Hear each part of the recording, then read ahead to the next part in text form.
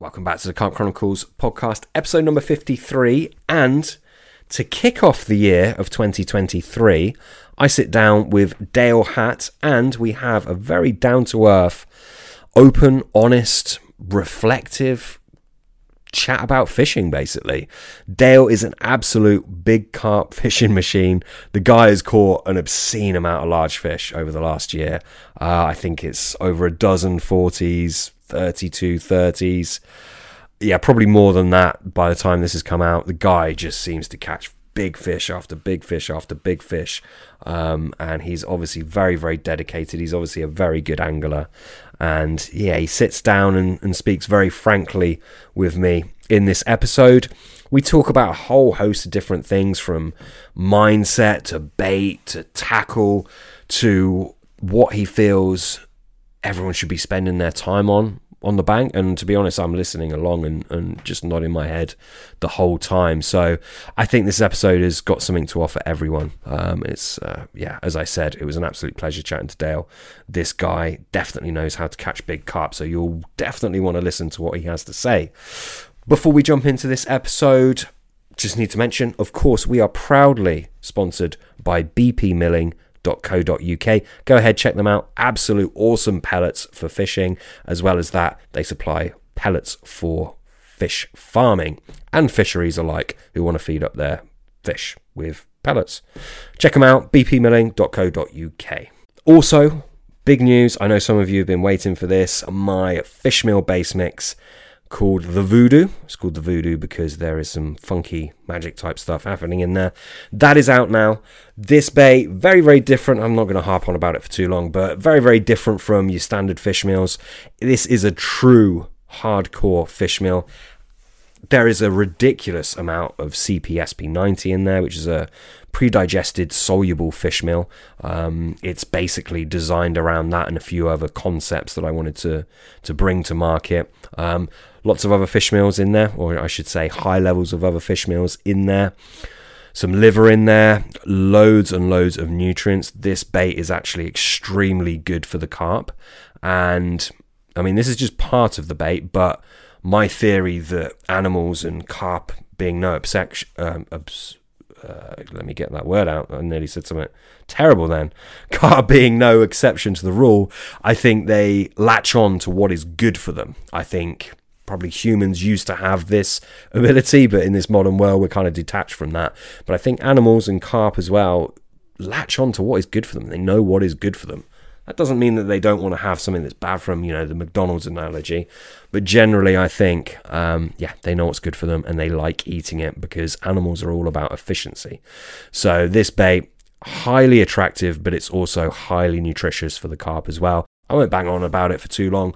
If you're interested, check out optibaits.com. You can find it there under the base mix section. Go ahead, check it out and see what you think. That's it for the intro. Sit back, enjoy this episode with Dale Hatt.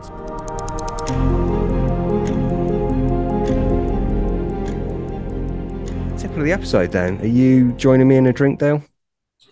I am, mate. Yes, I'm on Madri. I've got a couple of ice cold ones. I've been in the freezer about an hour. Do you know what? I've seen those Madris around a lot recently. They've sort of come out of nowhere, haven't they? Yeah, they're nice. Really nice. Yeah, I've had a few. I can't take to them, mate. There's a real... I don't know whether I just got a bad batch or whatever it is, but I had a real sort of weird taste to them. Did you get that? Or are they just like normal beers for you? I think some beers are like that if they're not ice cold, They can taste really different, can't they? Yeah, true. Yeah, that's true. Yeah. I'm making an effort to be a little bit healthier this year. What are you on? Far too many beers recently. I'm on just a gin and tonic to begin with. I do have 2 beers that I'll drink, but yeah, starting with a gin and tonic. And nice.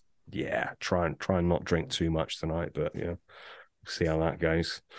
So Dale, mate, as I just said to you before we started recording, a little bit different this episode because I don't know that much about you other than you've caught a fucking ungodly amount of carp recently. Big carp, I should say. So this episode is going to be a little bit different. It's going to be very authentic because I'm going to be asking you questions that I genuinely don't know the answer to, and kind of get to know you as the listener gets to know you. So I think it will make quite a refreshing change, to be honest with you. Yeah. Do you want to just fill the listener and me in on, the just briefly, your angling history and how it's led you to where you are now and what you're doing now in terms of catching carp? Yeah. So I'm Essex based, just near Colchester. And I started my sort of fishing journey at around about 5 years old with Dad. My dad's an avid carp angler and a pike angler.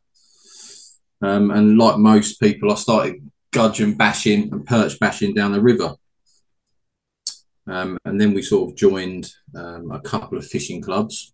One of them was called Billericay District Angling Club, and it had probably 8 or 9 waters. And I sort of cut my teeth on a place called Rectory Ponds in a little place called Shalford. And it was actually two half an acre ponds that the monks had. I think it's actually in the Doomsday Book, I think. And they was full of carp, and obviously for the monks' food source, So there was a real old strain of old commons and sort of wild carp, really. And we used to go over there sort of after school until it got dark and the gate shut at 10 o'clock. And just free lining bread and worms and cockles and just sort of crept round in the dark. And I was taught all the old school watercraft that I don't see people have much knowledge of nowadays, Mm-hmm. And as you get older, I mean, you just don't see people with any watercraft nowadays. I know that's kind of cliche because everyone's nowadays they're quite technical anglers. They're quite good. They've got the best rigs and hand sharpening hooks and all those kind of things, but no one's really got any watercraft. And for me, watercraft is one of the biggest edges to put in big pressured carp on the bank. At least I think so. Yeah, 100%. And it's probably an overused saying, but you can have the best rig and the best bait in the world, but if you're nowhere near the carp, you're not going to catch them, are you? And that's where the watercraft comes into it. So I sort of spent many years creeping around, and my dad was very I grew up in the era, I think we're similar age, I'm 39. So I grew up in the era watching John Wilson, as on Go Fishing. Mm-hmm. Mm-hmm. And it was quite a lot of watercraft on that program, wasn't there? Don't lift your feet up and don't bang your chair. Very much so. Yeah. Yeah.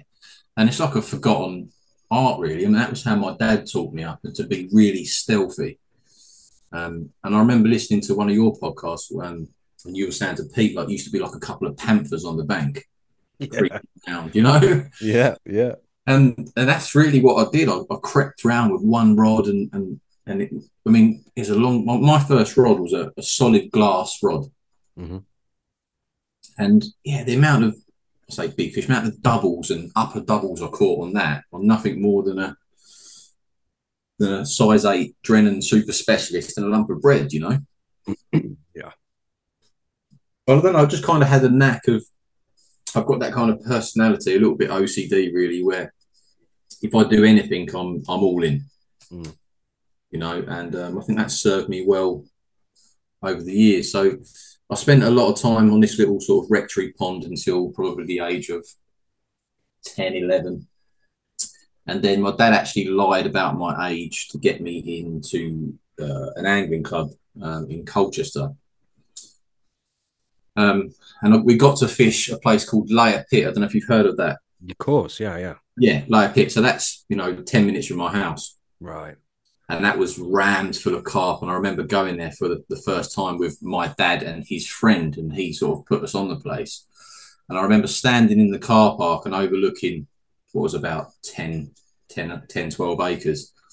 And I think there was 2,500 carp in there. Crazy. And I remember standing there as a kid in awe, and there was swans you could see with the sun behind them, maybe 200 or 300 meters away, and the car park was elevated. And just seeing the the swans get blacked out by the amount of fish showing, Mm. and it's quite a famous water. There's still to this day, if you see fish showing at layer pits, there's nothing like it. There's really nothing like it. You can see 150 carp in a space of 10 minutes. Is there still a lot of fish in there? Is there? Yeah, it did have a fish kill a few years ago. I think an auction crash, but there's still a lot of fish in there, mate. Yeah, Right. Right. And it was sort of long range work, you know, back of the days where we didn't have much money and we used a lot of sort of supermarket baits, you know, like chickpeas. Mm-hmm. We'd go to seed merchants and get hemp. Yeah, and sort of pigeon conditioner. And it was back in the days where, I mean, it was when Spoms and Spods wasn't out. We made our own. Mm. You know, and it was like a shampoo bottle, holes drilled in it, cork glued in the bottom. Yeah, and for a spod rod, he was using like a beach caster. Mm. Yeah, so that was sort of the main bit of my carp fishing. That's where I really learned the basics and sort of perfected my skills, I guess. And yeah, even I think I was probably 15 on there in my sort of heyday, and yeah, using a lot of chickpeas, a lot of hemp. Well, I used to dye my chickpeas, you know, and they sort of, I don't know if you ever use much chickpeas, but they really take on colour well, don't they? They do, yeah, yeah. So we was doing all those kind of things, and yeah, lots of molasses and sort of a lot of my bait knowledge I got from my dad's friend Stuart, actually, who was a real big sort of bait geek. And there wasn't many bait geeks round back in the day, you know, sort of 25 years ago. And a lot of the bait stuff I picked up from him, and he was massively into kind of fermenting particles. Mm-hmm.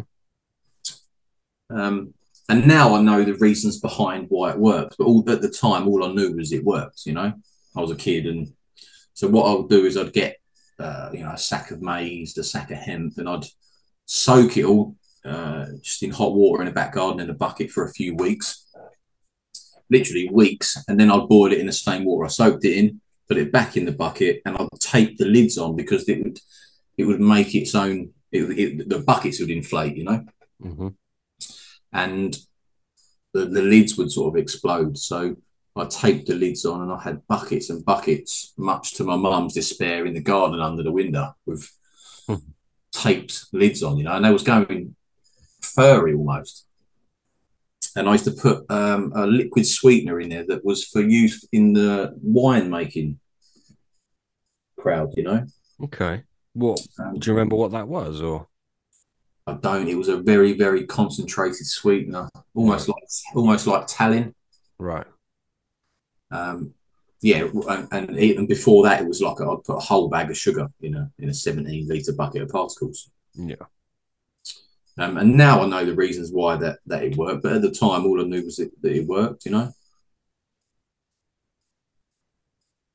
Yeah, definitely, mate.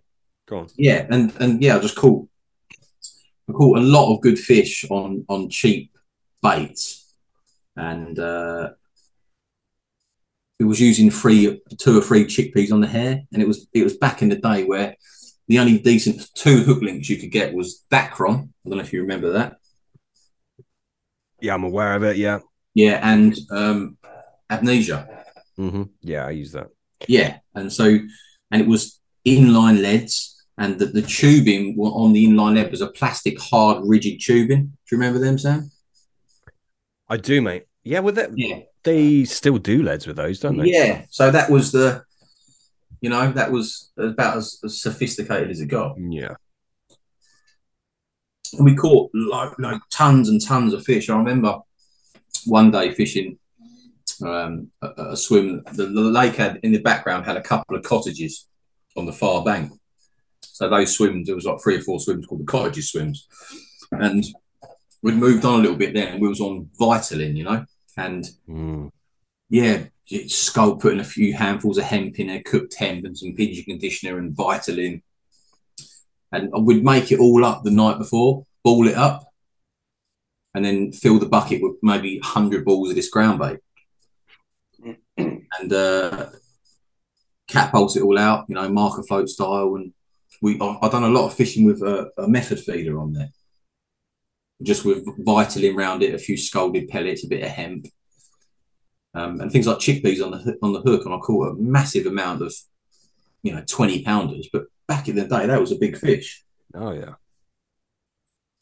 And like I say, that's still a very sort of prolific, sort of famous venue now. Like I say yourself, you've heard of Layer, and it's where I've done most of my proper carp fishing. Yeah. Here's a question for you. Do you still use Vitalin? I do actually, yes. It's not bad, is it? It's good stuff. It's got flake maize and stuff in it, isn't it? And Yeah. it's Yeah. very good in the winter, I've found. Yeah. Very good in the Yeah. winter. It's I picked some up, I don't know, probably a year or two ago, just for sort of old time's sake. Yeah. And yeah, it is good. That, talking about taking on color, the chickpeas. I mean, obviously the Vitalin can take on lots of different hydros or whatever you want to put in it, really. It will take it on very well, won't it? So it is a good sort of transporter agent, if that makes sense. Yeah, and I guess it's got meat meals and stuff in it, isn't it?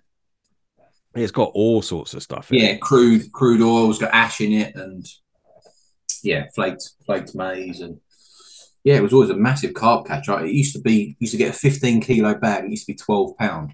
Mm, It's probably nowhere near that price now. probably not. No. The last time I bought some was about 2 years ago, to be honest.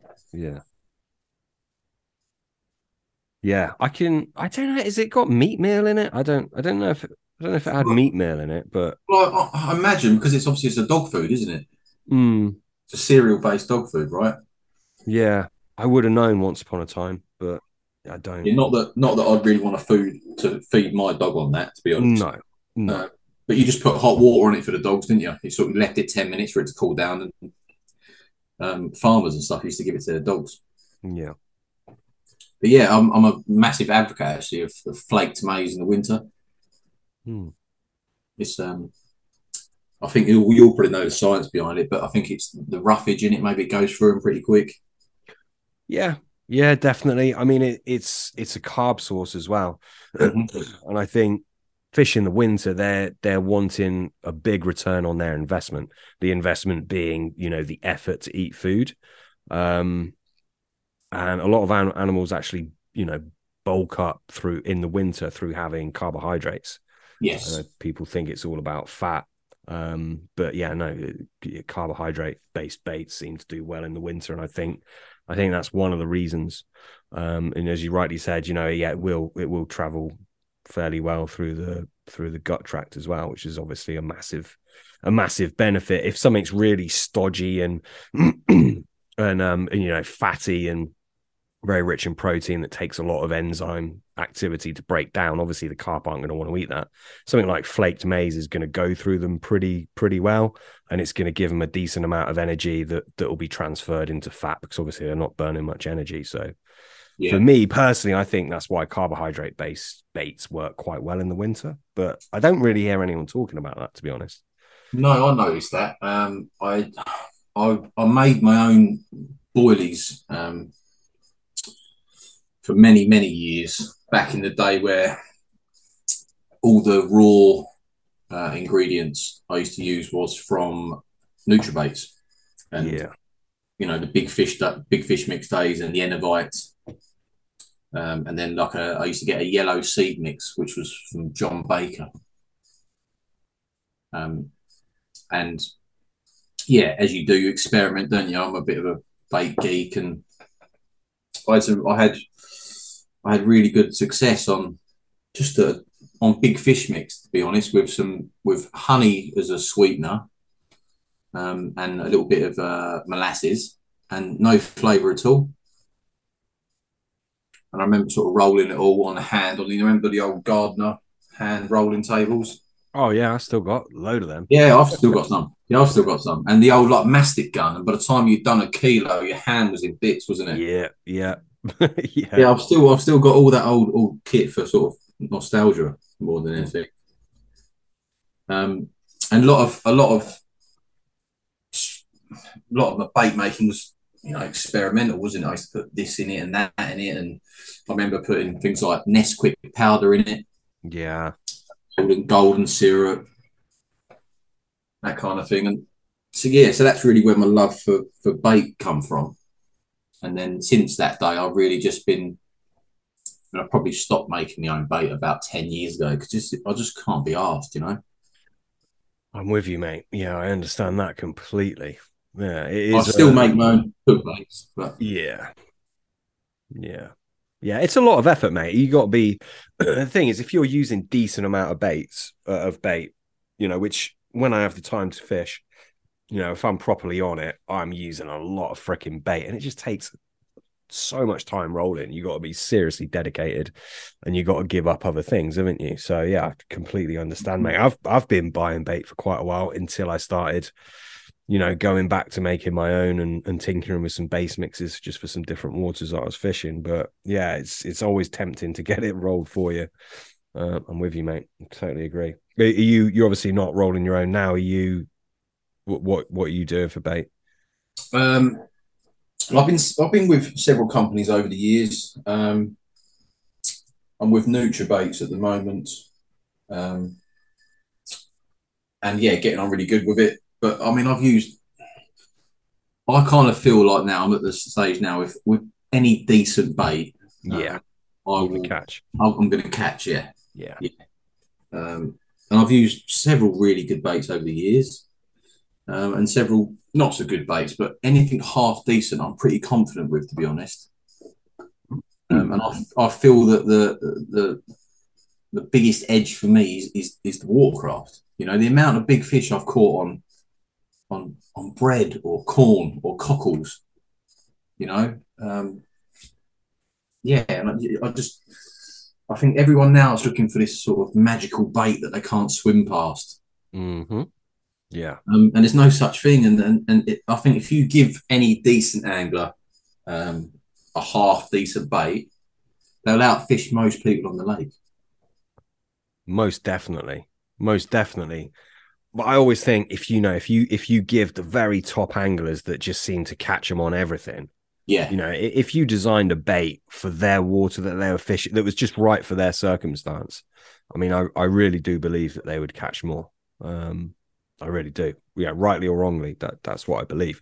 But you're absolutely right. Like Terry Hearn, I mean, he's yeah, he's exactly. just like he's gonna do well on whatever you give him, isn't he? He just is. Yeah, I mean, look at Jim Shelley. He's been with about every Yeah. bait company Mm-hmm. under the sun, right?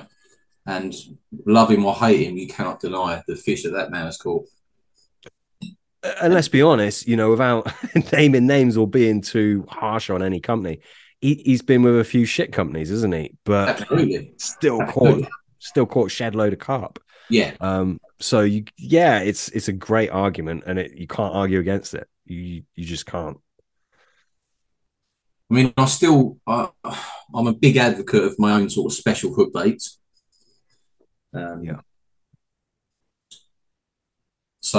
I still make them to this day. I've got sort of a three or four little things that I wouldn't make a hook bait without.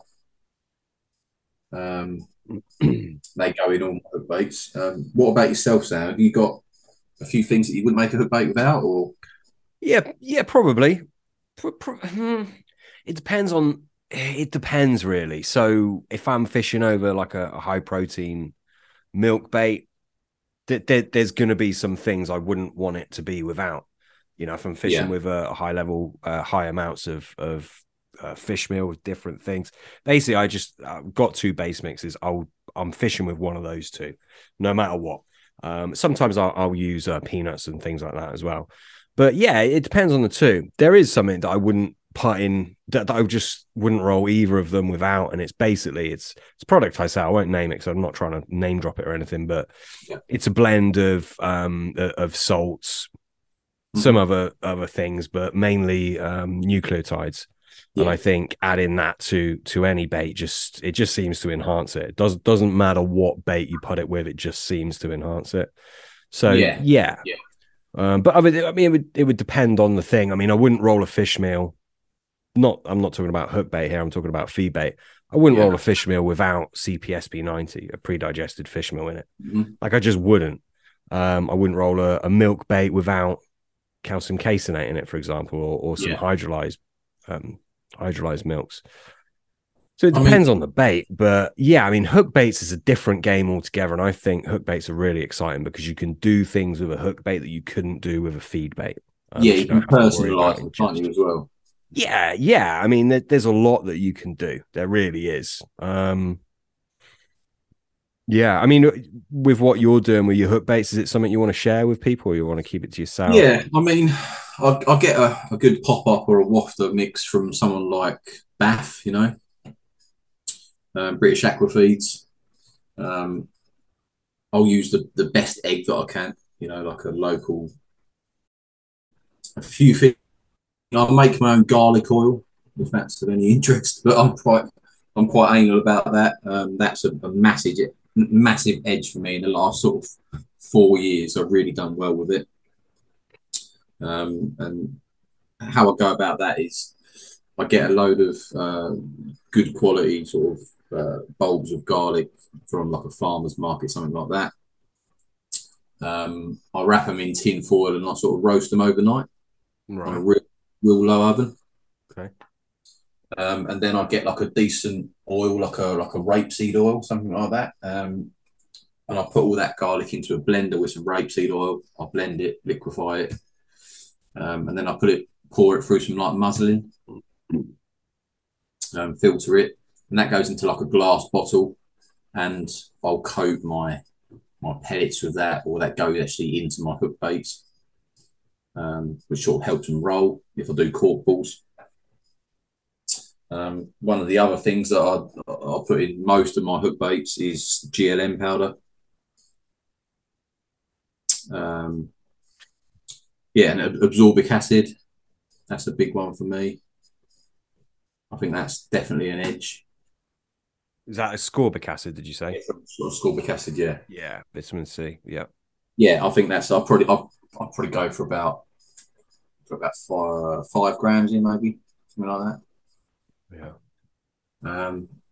Yeah, quite high levels. Back in the day, I got a lot of my sort of hook bait info off of Frank Warwick. He was a big advocate, wasn't he, of boosted hook baits and stuff. Yeah. Um, and I tried that over the years, and yeah, and as a single, I've had lots of success on high levels of embuteric. Um, Certain essential oils was always really good to me. I mean, I used to use like a Jaffa oil. Remember the Nutrabaits Jaffa oil? I do. Yeah. I've done really well on that. Just that with big fish mix. Um, yeah, again, garlic essential oil. I also use a powdered garlic, which I get from a horse feed company. Yeah. Yeah, I'm pretty happy with them in any of my baits. Um, yeah, so again, it's a confidence thing, isn't it? But I've had some really big hits over using this garlic oil. Really big hits. Interesting. Yeah. What's Yeah. your experience of garlic oil? Are you a fan or? Yeah, I mean, yeah, it's hit and miss with the essential oil, I think, to be honest with you. Obviously, what you're using isn't an essential oil, it's a bit different. I think there's a lot of mileage in garlic, and I don't know if you heard the podcast I did with Ben Pinniger. Yeah, from BP Milling, yeah. Yeah, I always mess up his name. Sorry, Ben. I'm sorry, mate. Um, but yeah, obviously he has his garlic products, and I rate them highly. Like his G Force is the concentrated garlic liquid, and then he's got the what is it called? Natural Natural um, colour. yeah, which is his garlic stuff with a certain oil. I don't know if I'm allowed to name it or not.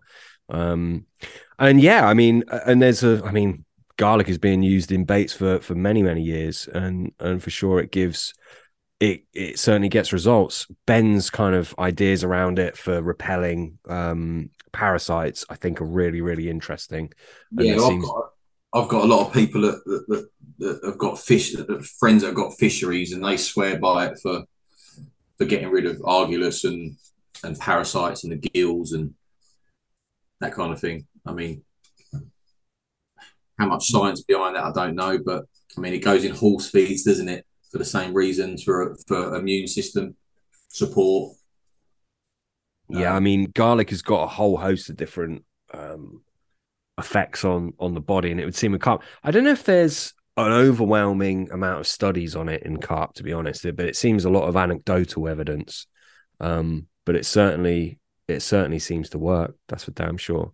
Yeah, The only thing that I have a question mark over it is the potential for it to impair the brain function of carp. right. That's the only thing that like, and again, there's no hard science on this whatsoever, so impossible to say. But I think that's a potential thing that should be looked at. Maybe, I don't know. You know what? I could list down. I'm sure I could list down a couple of hundred different things that I would love actual scientists to do studies on. Yeah. But obviously, I'm not clever enough to do that stuff.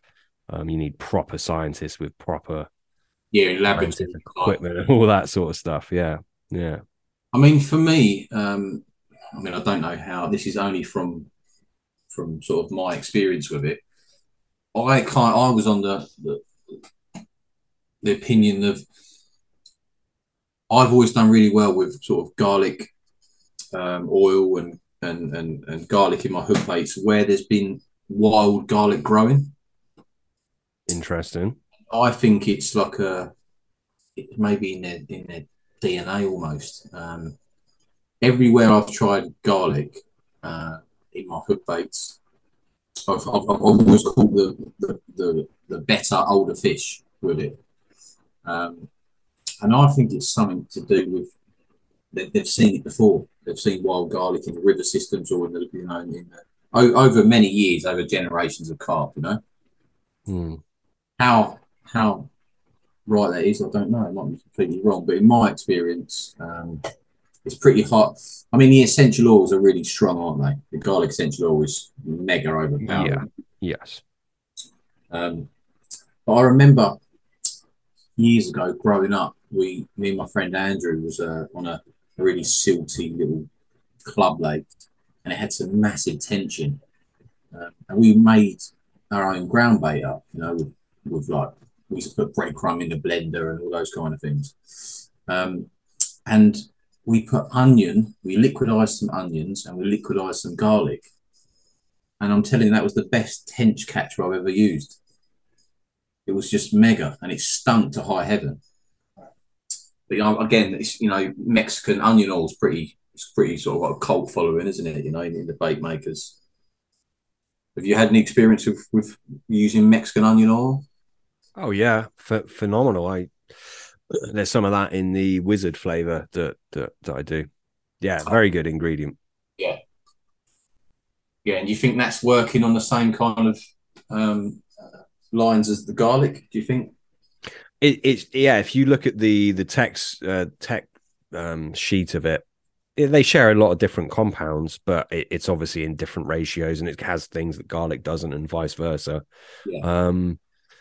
But yeah, quite possibly. I mean, I think they've been used together in a lot of baits historically. I don't know so much now. I don't know if I think maybe Mexican onion oil's probably out of vogue, and garlic's probably very much in vogue, I would say. Mm-hmm. But yeah, both great ingredients, right, in my opinion. Yeah, so there are a few things that I'll always put in hook baits. Full fat GLM. I know it's hard to get hold of decent stuff nowadays. Yeah, and I use like a decent Manuka honey for a sweetener. Mm-hmm. Yeah, garlic and honey seem to go well together. Yeah, so far I sort of make and pimp and boost my own hook baits up. I mean, I used to back in the day when I made my own bait, I was using things like capelin and sardine and anchovy extract, and I was getting it all from places like Marriages, Yeah. And I had some great success on, like I say, just a decent. I mean, this is how long ago. I used to make the base mix up in my mum's bathtub. How about that? You used to do what? Sorry. I used to make the base mix, all the dry powders up in the bath. Oh man! Mad. Because I was enamel, nothing stuck, Yeah. And that was how I used to do it. And But yeah, we caught some fish off it. I'm sure you did, mate. Yeah, And I'm I sure see you did. people now doing it with sort of electric cement mixers and those kind of things, don't they? But Yeah. this was before all that, and yeah, that's yeah, it brings back fond memories, you know. But like I say, now I don't have time to make the amount of bait that I would use. It would just I'd be forever rolling bait rather than fishing. Yeah. Yeah. How much fishing are you doing on average per week? I imagine it changes during different times of the year, but just sort of tell us how much bank time you're spending. Um, 2 nights without fail a week. Yeah, 2 nights a week without fail. That might be during the week. It might be weekends, Right. work dependent. But yeah, without fail, 2 nights a week. And I almost the worse of the weather, the keener I am to go. I know that sounds funny, but I kind Mm. of feel like there's less people on the bank because who's mad enough to go out in horrendous winds and rain? And then anything you do see, you can move on it quicker. You can make more of the opportunities that you see because the banks are quiet. So that's yeah, that's quite a big thing. Um, yeah, I think that because when you go and it's lovely and the weather's great and it's sunny and all the stuff that people, these fair weather fishermen, but you can't capitalize, can you, on anything that you see No. because Well, it's it depends on the lake, doesn't it? But yeah, vast majority of lakes these days you can't. no. I mean anything with any venue with big sought after fishing, they're busy, aren't they? There's no such thing now as a quiet venue with Yeah. big fishing. They're very far and few between. So yeah, I like going when the weather's terrible. To be honest, getting blown away and fighting the winds to get the bivvy up. Yeah, that's like a mental thing for me. I believe it's and I've had some mega catches in storms and low pressure, horrendous winds, and yeah, I've just had some mega catches. I've got fond memories of you know me and my pal being in the same, got in one, put his bivvy down and got in one bivvy because we was basically sleeping, holding onto the bivvy, And I've had some mega catches over the years doing that. So yeah, so minimum 2 days a week, 3 or 4 if I can, work dependent, that kind of thing. Mm. Uh, yeah, so as much as I can, but if I'm not fishing, I'm walking the banks to take the dog over there and have a walk, and that's another a big part of watercraft, isn't it? Right, keep sort of keeping your ears to the ground, trying to get as much time over there as you can. Yeah, let's talk about that because I mean, again, as I said in the beginning, like I don't know you that well at all. Very little actually, to be honest with you. But I know you've caught a lot of fish, and we've briefly spoken before, and you said it's like you are very dedicated to what you're doing and very motivated. You say if the weather is terrible, you just want to get out there. I've been like that before, but I to be honest, I haven't like got my teeth into a water to that level for a long time. But you're obviously very, very dedicated, very, very motivated. Talk to us about that because it's the kind of mindset side of things. It's not really spoken about in fishing, but if you want to go out to these big fish waters and you want to catch the big fish, you have to be dedicated and you have to seriously apply yourself. So this is obviously something that you do quite well. And I know I'm sort of springing a broad question on you, but can you tell us about that? How you're dedicated, how you got to be dedicated, and what it entails and what it means for your angling.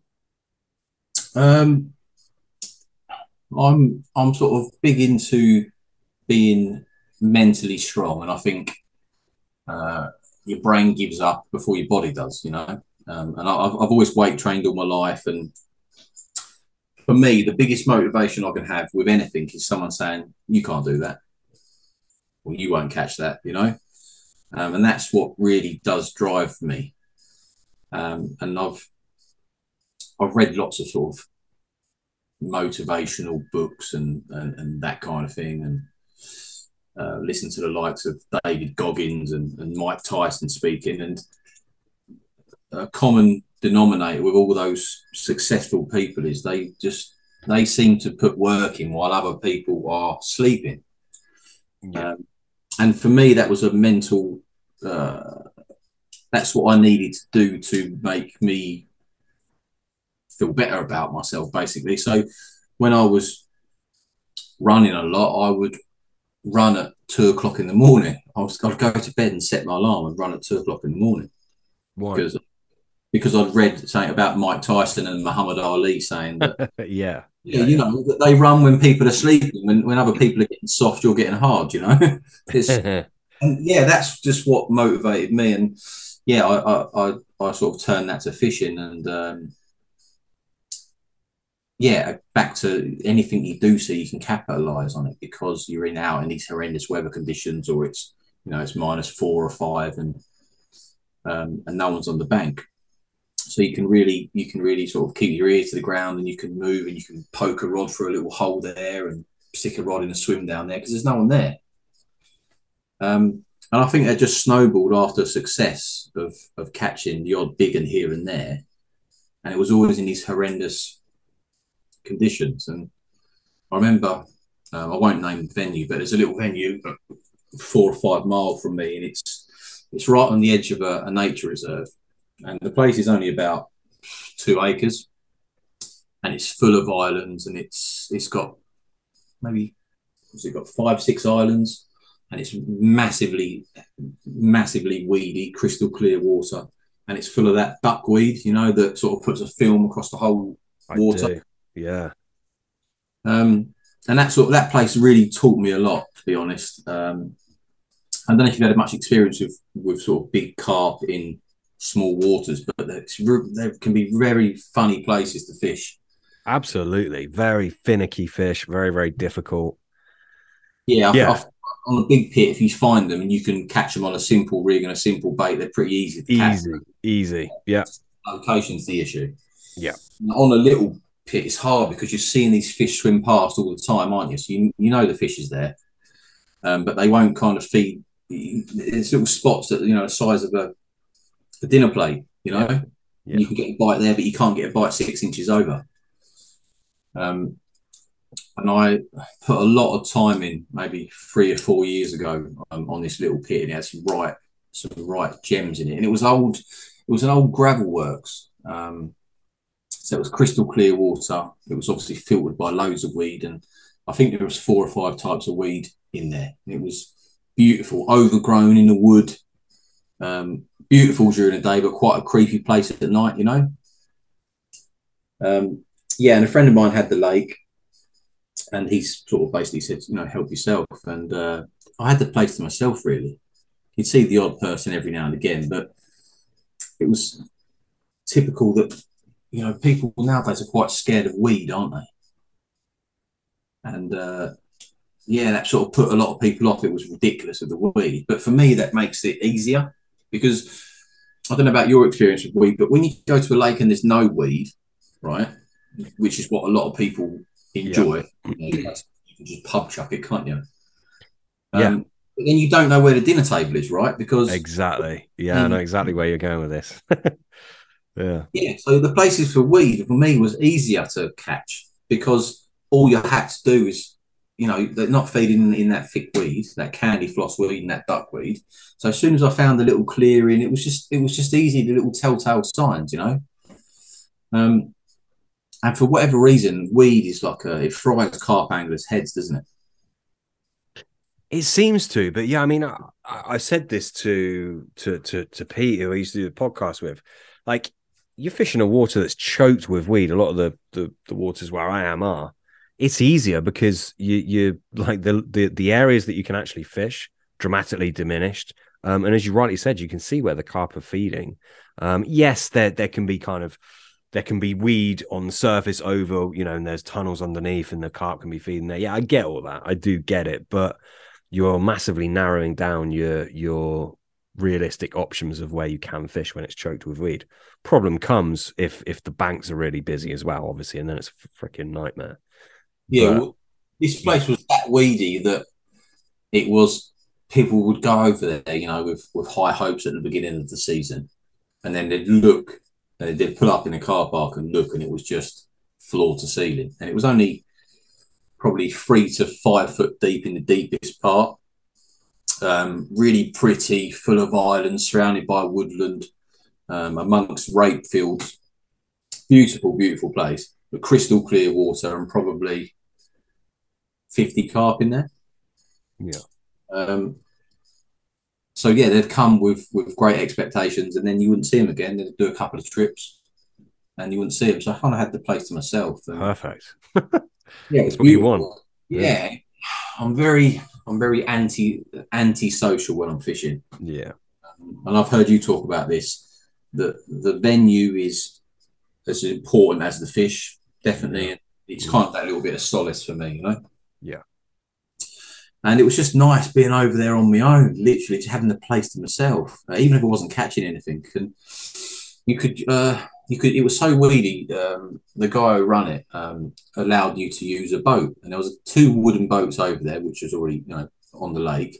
And I got a little inflatable and I used it myself, because I felt like the old wooden boat with a wooden oar was quite noisy. And I Yeah. remember um, I was up a tree one day in the deepest part of the lake, which is about 5 foot in the furthest part from the car park. And a lad turned up and he went out in the boat to find some spots in the car park. And I was up this tree watching fish in this crystal clear water. And there was 3 or 4 fish. And it was probably, I don't know, 90 yards from where this lad was in the boat. And he dropped an oar in the boat.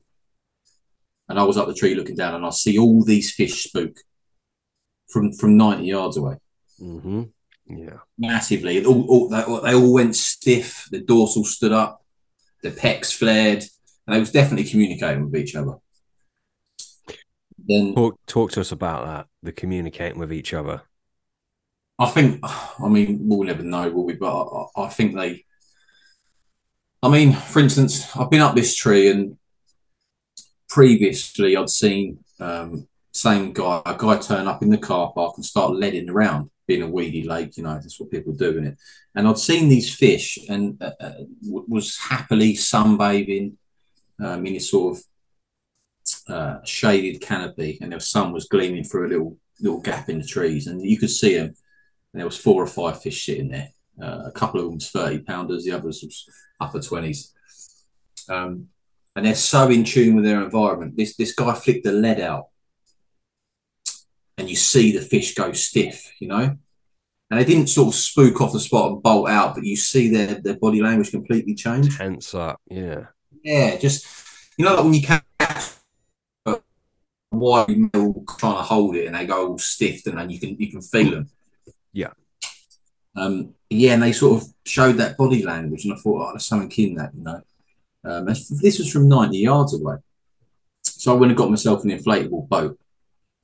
I don't know if you've done much boat work, but how the fish treat you when you're in a boat to how the fish treat you when you're on the bank is day and night. Yeah. Same as if you're wading, I've found. Yeah. Yeah, it's mad really, but I would go out in this little inflatable and you could get right on top of these 35-pound plus carp feeding, right on top of them, 2 or 3 feet away. And because you was in the water, in their environment, they didn't see you as a threat almost. Did that lake get any other boats on there, or was it just from anglers? No, it was literally two kind of 10-foot wooden rowing boats that the anglers used to use. See, that's interesting. That is interesting. On venues where, perhaps it's also like a sailing lake, etc. The carp are just seeing it day in, day out for, 9 months of the year. Yeah. But on a water that's just boat only, for them, you're saying that you could be over them in the boat and they would continue to feed. That's crazy to me. When I was in a rubber boat, and bear in mind the place I was in it was in the main body of it. So it had 5 or 6 islands, little dot islands, and it was like full of nooks and crannies. This little place, little dog legs and shade, beautiful, full of amazing, full of weeping willows, but it had 4 or 5 types of weed in it. Like I say, it was on the edge of a nature reserve, middle of nowhere, beautiful place, and it was one of them places that was for the size of the water, like I say, it was about 2 acres, maybe a little bit smaller than 2 acres. It's hard to sort of gauge it because it was had so many little corridors and bays and but it had a lot of big fish in it for that size of water. And I say a lot of big fish. It probably had 10 good 30s in there. And yeah, crystal clear, 4 or 5 types of weed, lilies, kingfisher. And they was very, like, like we were saying about the small venues, they were very in tune with their environment. So I've seen that happen from up a tree with the lead, and then a week later with the wooden boat, and I'd see these fish definitely communicate. And they went. The guy dropped an oar or landing net pole in the boat. He banged around in the boat anyway, and I see these fish just stiffen up. And it's common coming, and it nudged, it headbutted this mirror in the side, as if to say, "Come on, we're off." Yeah. And it hesitated, and it nudged it again, and then they all left in the group. And what they was doing, I think, they was just sitting in the deeper part of it was like their little sanctuary. And I've witnessed these fish feed in this area multiple times, but I couldn't get a bite from there. And it was like a place it was almost like their garden. They'd go there to sunbathe, make the most of the weather, but they wouldn't eat there. And you'd see lots of little mega spots, little tiny gravel spots, and it was crystal clear, and it was over the canopy of these weeping willows, and it just looked pucker. But for the life of me, I couldn't get a bite there. I tried many, many times, and a couple of other anglers, decent anglers on the water, said the same. They'd seen them there many times, they just couldn't get a bite. So anyway, I went and got this inflatable boat, and it sort of transformed my fishing because I could sneak up on these fish. And like I say, how they acted when you was in the boat was they just didn't seem to spook off you. And occasionally, if you did push your luck a little bit, they would move off the spot, but they wouldn't. They didn't look scared. You know what I mean? They'd know you was there and sort of give you a bit of space. Mm. They didn't react the same to when someone threw a lead in or dropped. It was in a wooden boat. And what I was doing, there was this duckweed was across the whole lake basically, and how I had success was. I was fishing with my tips up in the air, braid, because I didn't want to have the line amongst all that weed because the weed would slowly drift when it got a bit of a wind on, and then I was sort of fearful that it was moving the lead. So I had the rods up in the air, 30-pound braid on, and I was using big leads. I'm a big advocate of a big lead. I had my friend of mine. Actually, he's got a lead business, and he made me up some sort of like 8-ounce gripper leads. So I was fishing leads on lead clips, big leads, and I'd go out in the boat, and with my oar, I would move all the floating weed and drop the rigging on the little spot. And I wouldn't put it on the blatant spots. I'd put it on like a spot that was just longer than the hook link, just so you could get the hook link in. Yeah. And then I'd move all the weed back over it, So it was that made a massive difference. Where I think what most of the people was doing was going out and looking for a blatant clear spot. So sorry to stop you. The weed that you moved over, it wasn't like lying directly on top of the rig. There would have been it was a space of water between the weed and the rig. Is that what you mean? Or? It was all that floating duckweed, Yeah. You might have a clear spot on the bottom. It's only sort of 3.5, 4 foot deep in these spots. Yeah. You have massive floating weed beds. Gotcha. Yeah. Almost the moorhens could walk across the surface of it, Yeah. So I'd go out and move the floating weed with an oar, like a window wiper. Do you know what I mean? Yeah. That kind of action. And lower the bait and straighten out the rig, and you got perfect presentation. And then it doesn't get any more perfect. Sorry to interrupt you, mate. It doesn't get any more perfect than that, in my opinion. That is the ultimate. It was, and I learned so much, and I learned more from fish behaviour, and I think I'm at that point in my angling now where I can't really learn much off of anybody. You kind of learn off the carp, don't you? Exactly. Yeah. And I witnessed, and I caught a couple, And then when I started just making these little changes like that, like moving the weed, and I wouldn't put I'd put the lead and the leg clip and all that in the chod, and just have the little bit of the hook link laying out. And I say all I wanted was a spot about 10 inches, just long enough to get the hook link in. And then I'd let the weed go back over the top. I'd put the rod tips right up in the air, like you're beach fishing almost. And I'd peg the back of the rods down with a couple of tent pegs. And I'd fish kind of locked up, tight lines locked up. And you'd get a couple of bleeps and it was on. The chuck that big lead would drop off and it'd be nailed. And it was kind of hit and hold stuff. And I'd just jump out of the boat. As soon as I picked the rod up, I wouldn't even try to land them from the bank. I'd jump straight in the boat in my knees, just pull myself out and let them get in the weed, and then just net the ball of weed. And that place taught me so much, about fish behaviour. So that was a big sort of eye opener, Something I want to just pick on before before you move on. You said about lengthening out the rig. I totally understand that. Yeah. So they've got sort of less room to get away with it, so to speak. What are your thoughts on the whole rig being completely laid out? Because obviously, depending on how the rig works and depending on the direction that the carp come from, it can be a great thing or it could fail to get actually in their mouth, if that makes sense. Yes. Well, I think now there's a fad, isn't there, with a rig that, inverted commas, a rig that resets itself, right? It's a massive fad, isn't there, with that? It's fashionable. Yeah. Everybody, it's got the Cordable was kind of popularised it, I guess, from the underwater films, didn't they? About, I'm sure you've seen it.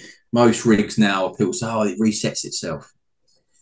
But back then, it wasn't such a fad, And I think now every time you put I won't use a Ronnie rig, for instance. I think every time you use a fashionable rig, you're conditioning the carp. You're teaching them, right? Definitely. Yeah. So then it wasn't the thing. And I was just lengthening out. So it came, my sort of thinking behind it was it came in contact with the lead sooner. But yeah, you're right. Like you say, if they come in from the wrong angle, coming from the lead side, they suck the bait and it doesn't have enough movement, does it, to go into the fish's mouth? Exactly. Yeah. So is that something that you endeavor to do, to have it all like laid out straight, or do you like a little concertina in it? Well, I was using a hinge stiff rig, or on the really clear spots, I would use like a short stiff rig, but I'd use a supple hair. So I would use maybe like 5 inches of fluorocarbon, and I'd tie on like a supple hair out of a bit of like old school 25-pound silkworm or something. Yeah. And that would sort of hook them in the scissors, decent hook holes in the scissors. But that was as the fish realised the problem, they turned the head and it would kind of nail them in the side of the mouth. But I say this was before everybody was using like a self, resetting rig, basically. Like I said, I think you're conditioning these fish every time you cast a Ronnie rig out. Every time you do the same as everybody else, I think you're learning, you're teaching those fish. I mean, are you familiar with that? Do you think that's right? Or definitely, yeah, of course. We're conditioning them time and time again. 100% agree with you. Yeah, yeah. So a big lead, I think, was a major thing as well, because they just can't deal with a big lead, in my humble opinion. Yeah, I agree with you there. Yeah. The bigger the better. It was on a leg clip, and I wouldn't use a tail rubber. I would just tie the leg clip up with a bit of PVA tape. Yeah. And the other thing I wasn't doing initially, I'd take I had some 10-foot rods made up. I had some Century 10-foot rods made because I thought in a boat, 10-foot rods, it's more manageable than a 12-foot rod, right? And then a friend of mine, actually, a very good angler, said to me, "Look, leave the rod on the bank." And it was all overgrown, the island. So as you approach the island, you had the rod. I'd have the rod laying across the front of the dinghy kind of thing. I'd only have one oar, and I'd have like a little bum bag on me with a handful of bait in the front of it. Yeah. And I was initially taking the rod out and then donking the lead round, using an aquascope, that kind of thing. Pretty clear, so you can see what you're doing. But it sounds easy, but that's a lot harder in a bit of wind. Yeah. Getting yourself back to the bank and getting a decent line lay. And then what I started doing is I started putting all the rod tips up in the air with the butts clipped down with tent pegs. And I would hang I'd get my 3 rods ready, baits on, all that kind of thing. And I'd have the rods high enough up in the air that I could get the dinghy underneath. So I wouldn't have to get out the boat. So I'd put the leg clip in my mouth. I'd put the line over my shoulder. I'd have a soft clutch and I'd just row out, take line off. And I wouldn't take the rod out. I'd leave the rods on the bank. And I'd donk the lead round, by hand, straighten it all out and do it that way. Then I'd come back in and get the second rod and I would hook the rig into the tip ring. So I could just come underneath it with the boat, reach up, grab the hook bait, unhook it from the tip ring. The bait runner was on, then I'd go back out to the next spot, if that makes sense. It does, yeah. Yeah. And just little things like that made it much easier because the weed was an absolute nightmare. It was an absolute nightmare. And over the years, those little things, those little tells, those little giveaways can make the biggest of difference, I think, when you're fishing for pressured carp. Yeah. Most definitely. Sorry, carry on. Yeah, hindsight's a fabulous thing. Looking back, the smallest of things have caught me some of the best fish I've ever caught. Just a very small tell that you see make the biggest of differences. I know it's all percentages, that kind of thing, but yeah, back to that Warcraft thing. And I was watching. I've done a lot of time watching the fish, and there's that old saying, isn't there? Like 10 minutes in the right place is better than 10 hours in the wrong place. Yeah. And I learned a lot about fish and rigs from just watching these fish from a boat. And I mean, if you ever have the chance to get out in an actual dinghy above the spot, you learn so much more, don't you? Oh, because you're seeing exactly what you need to see from a completely different dimension. I mean, we can climb trees and this, that, and the other, but yeah, like you say, getting over spots in the boat, just getting a stick, like literally just getting a long prodding stick and prodding around. You learn a lot, don't you? Just from feeling what the bottom feels like. It's very different from what you'd presume it to feel like. Yeah. That alone, and then let alone actually viewing carp. Yeah, I agree with you. Yeah. 10 minutes in the boat is worth a day with a marker float, isn't it? Oh, for sure. Yeah, and then some. There's things you'll never learn with a marker float that you'll learn in a boat very quickly. Yes. Yeah. Yes, I learned a lot from that little venue and caught and some of the fish actually. Some of the pictures of the fish that I sent you, some of those are from that water. Just going to go back and have a look. Yeah, just mega.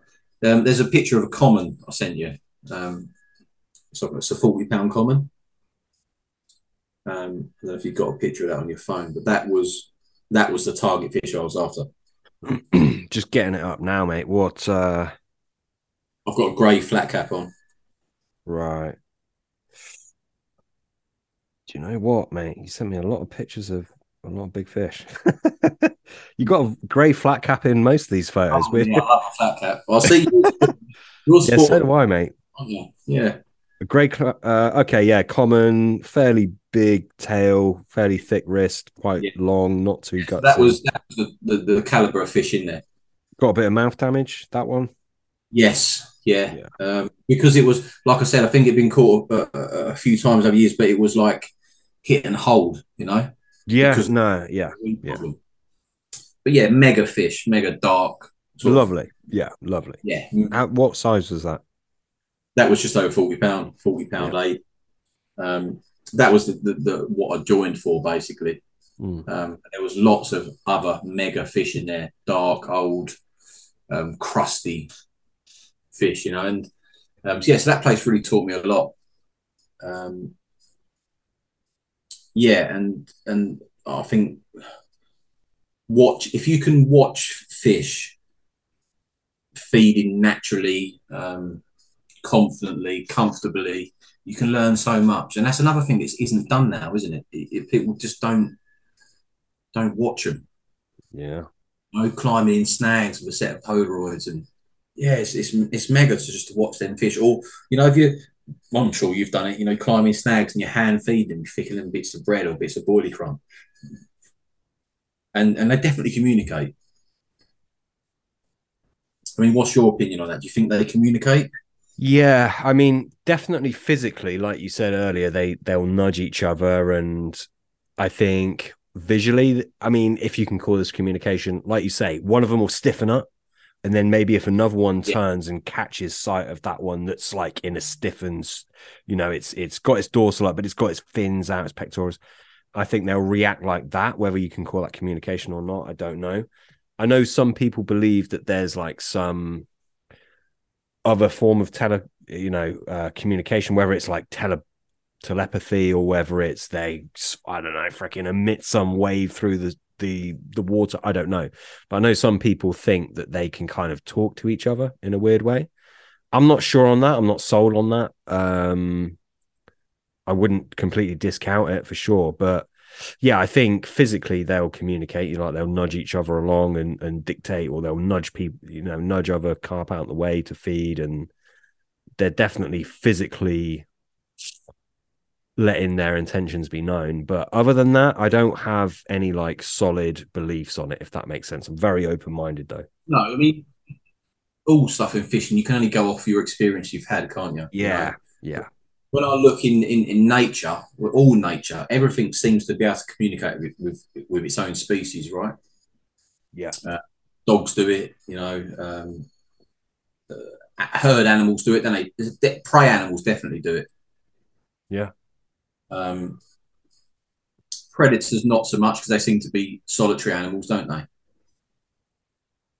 Can be, not always though. If you look at like red kites or something, they'll swarm together and then they'll go off and they'll hunt weird, like very interesting animals. Yeah, Absolutely nothing to do with what we're talking about, so I don't no, know why I'm bringing that up. But yeah, but but that, yeah, mostly solitary animals, other than like wolves and pack animals. But yeah, yeah, generally speaking, yeah. yeah. So that place taught me a lot, and I loved it to be fair. And then the word got out what sort of special fish was in there, and then a couple of, we'll call them celebrity anglers, got on there, and then at that point that was me off. I caught them all. I caught every fish in there bar one. Um, and yeah, a couple of celebrity anglers got on there, and then it just become manically busy and too commercialized, and that wasn't a bit of me. And then I left.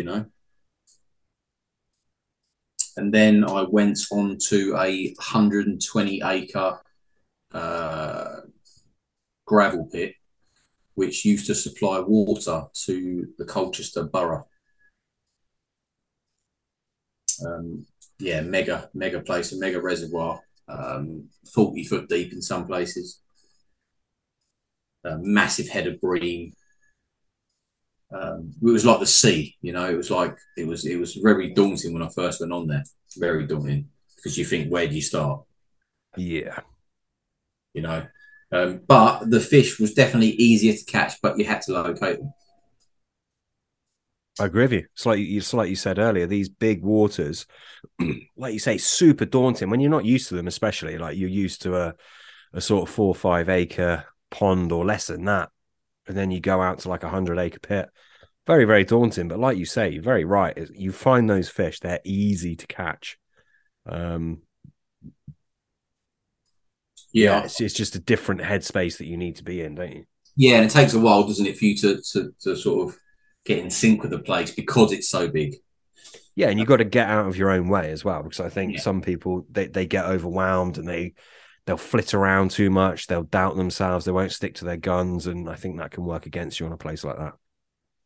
Yes, definitely, definitely. Yeah, so I went on there. It was about 120 acres. It had a dam wall one end, probably I don't know, probably 100 carp in there, maybe less. So it's yeah. I think in the 90s it actually held the pike British record, which I think was 44.5 pound. Yeah, that's a big fish. Yeah, it used to be a trout. They stocked trout in there back in the day, Right. and anywhere with any trout reservoir seems to hold massive pike, don't they? Yeah, yeah, definitely. It's still got a handful of decent pike in there now, but not like it used to be. All the trout are long gone. The pike have annihilated them, and then a lot of sort of foreigners have annihilated the pike. You know, and it's been ottered to death. So who knows really how many carp was in there? But I fished on there for a season, and it was completely different. What I would do is I would ride my bike round there for a day or two before I'd fish. I would never fish blind. I think what a lot of people would do, there was a couple of comfortable swims near one of the free car parks that you could park the car, walk 50 yards, and you come to a nice big open swim on a grassy bank. Um, and it was quite convenient and comfortable, and no one really caught like that, you know. And I would always make sure that I rode my mountain bike around the lake for a day or two before I'd even contemplating fishing. Mm. Because otherwise I felt like you was just like a needle in a haystack. And then it was sort of pre-baiting really.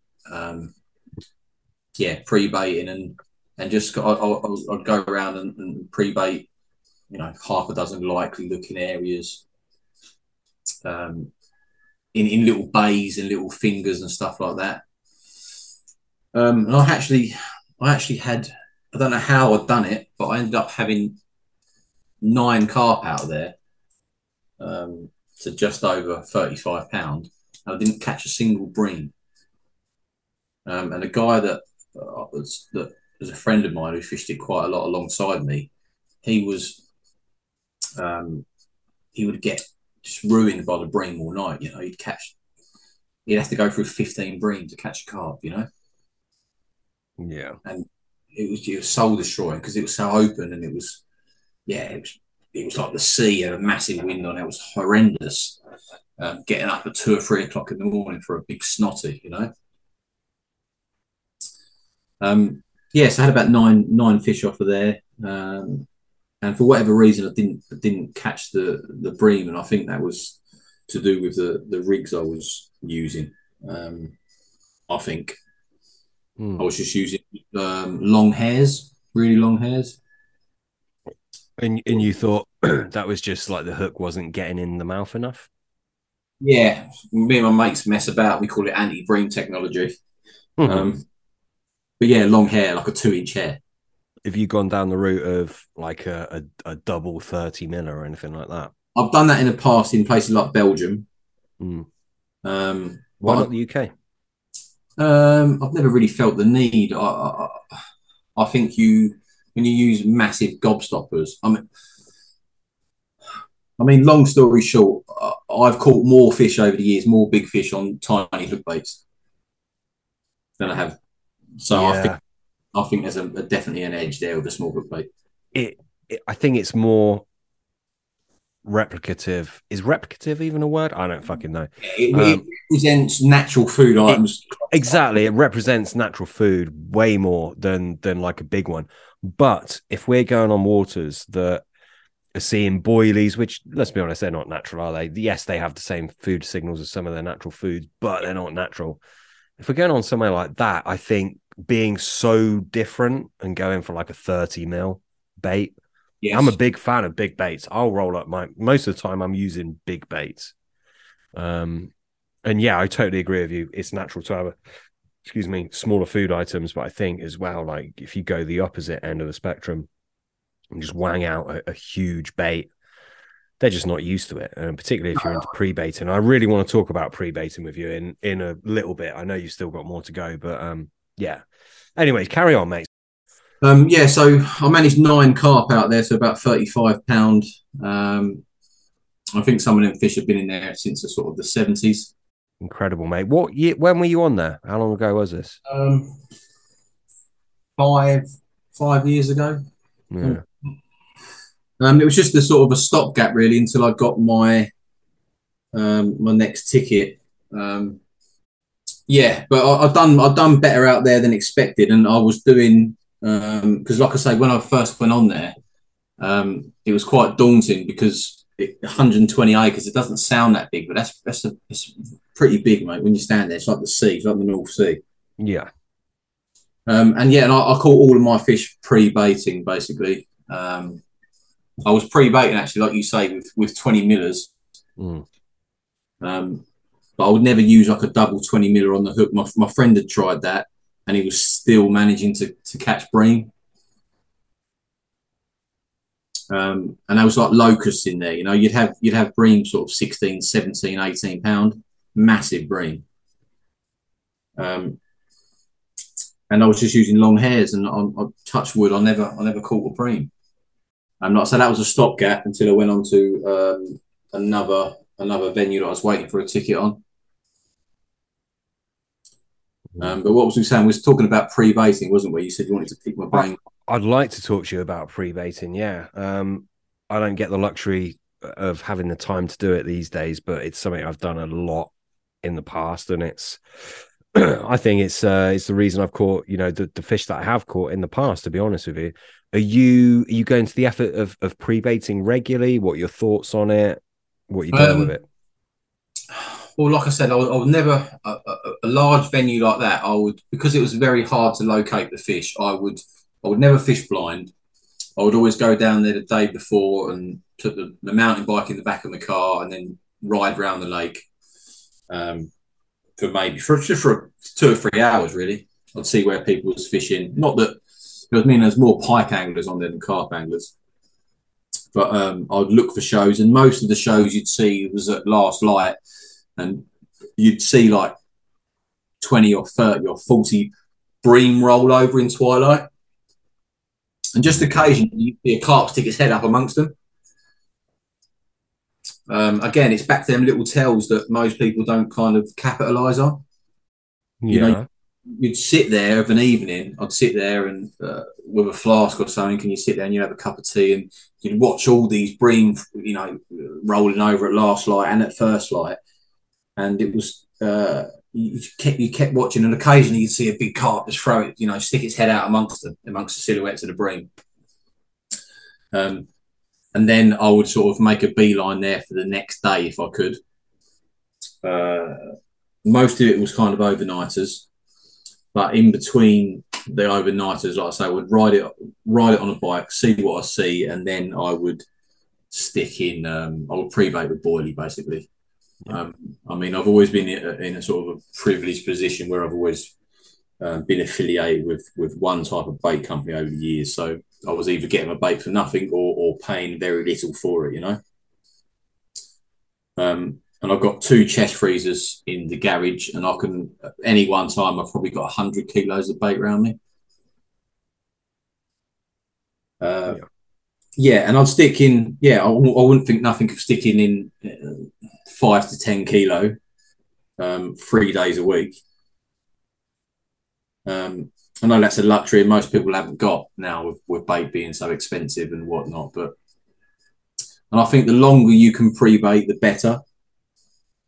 The longer you can leave it without fishing, without having lines in it, 100%. the better. Yeah. You know? I mean, what's your sort of theories on pre-baiting? Oh, my theory is just like do it as much as you can, and as you say, you know, leave it for as long as you can. I mean, you can kill a spot. Obviously, you can overbait, and if the carp aren't eating it all, then it can obviously rot on the bottom. That's not good. You don't want that. But yeah, presuming those fish are eating it, yeah, I think as regularly as you can. You're conditioning them. You mentioned conditioning earlier from rigs. Well, Yeah. I mean, there's no easier way to condition a fish other than with food, and that probably goes for any animal. So yeah, I Yes. think get the bait in as quick, as often as you can. Um, yeah, it's like it makes fishing very, very easy. I feel like I'm cheating sometimes in the past when I've really sort of I finished my working day and I've gone down the lake at like 9 p.m. or something like that, put some bait in, came home. I'd easily do that every other day, sometimes every day. And yeah, it takes a lot of work and yeah, other things sacrificed, but I almost feel like I'm cheating when I do go to fish because I've been putting that effort in, if that makes sense. Yeah, I mean, example of that actually going back to them pictures I sent you. If you go back through them pictures, there's a picture of me as a young man. You know the one I mean. I'm about 19, I think. Um, Just looking now. there's a picture of a big fat football shaped mirror. Full. Yeah. I got it. Yeah, so I was about 19 there, and that was actually I think it was the second or third 40 pounder that I ever caught. Um, and that was another little place, which was a farm, a dairy farm basically, and it was a little irrigation pond, and it was only about an acre. Had a handful of big carping which had just been left to their own devices, probably been in there 25, 30 years. And it was sort of on my route home from work. And at the time, I was riding a motorbike to work. And it's back to that thing about mindset, like you were saying, putting the graft in and sort of going beyond what other people was up for doing. You know, the juice has to be worth the squeeze, doesn't it? But Yeah. if you don't try, you don't know, do you? And that was back to what you was just saying. I pre-baited this place with hemp and chopped tigers for probably 6 weeks. 6 weeks. I didn't. It was horrible. So I wanted to fish it and I didn't. And I done it every other day on the way home with hemp and tigers. And I'd have a bucket of hemp and tigers in my rucksack on a motorbike, and I'd go a different way home because I knew I could. It was about 10 miles out my way, but I could go past this dairy farm. And I baited that place, yeah, heavily with hemp and tigers. And on the first trip down there, when I finally fished it after sort of 6 weeks, that was the first bite I had, 42 pounder. Like you say, you're definitely conditioning them, aren't you? Um, and I guess it's like a farmer in the field, being a dairy farm. It was funny because occasionally you'd see him walk over and he'd shake a bucket, and all them cows would come from 10 acres away Yeah. to the corner of that field out of habit, right? Yeah, and then they'd all rush over, but you'd get the odd cow, which I sort of liken to a cart, which would hold back, and all the others would pile in and eat the food or the pellets he was throwing in the hoppers. I think they're like them they sort of represent carp, like the ones that abstain from feeding. Whatever you do, you struggle to catch them. Do you feel they are kind of preoccupied on other food sources, or do you think maybe they're sucking and blowing in a different way, feeding in a different way? What's your take on that?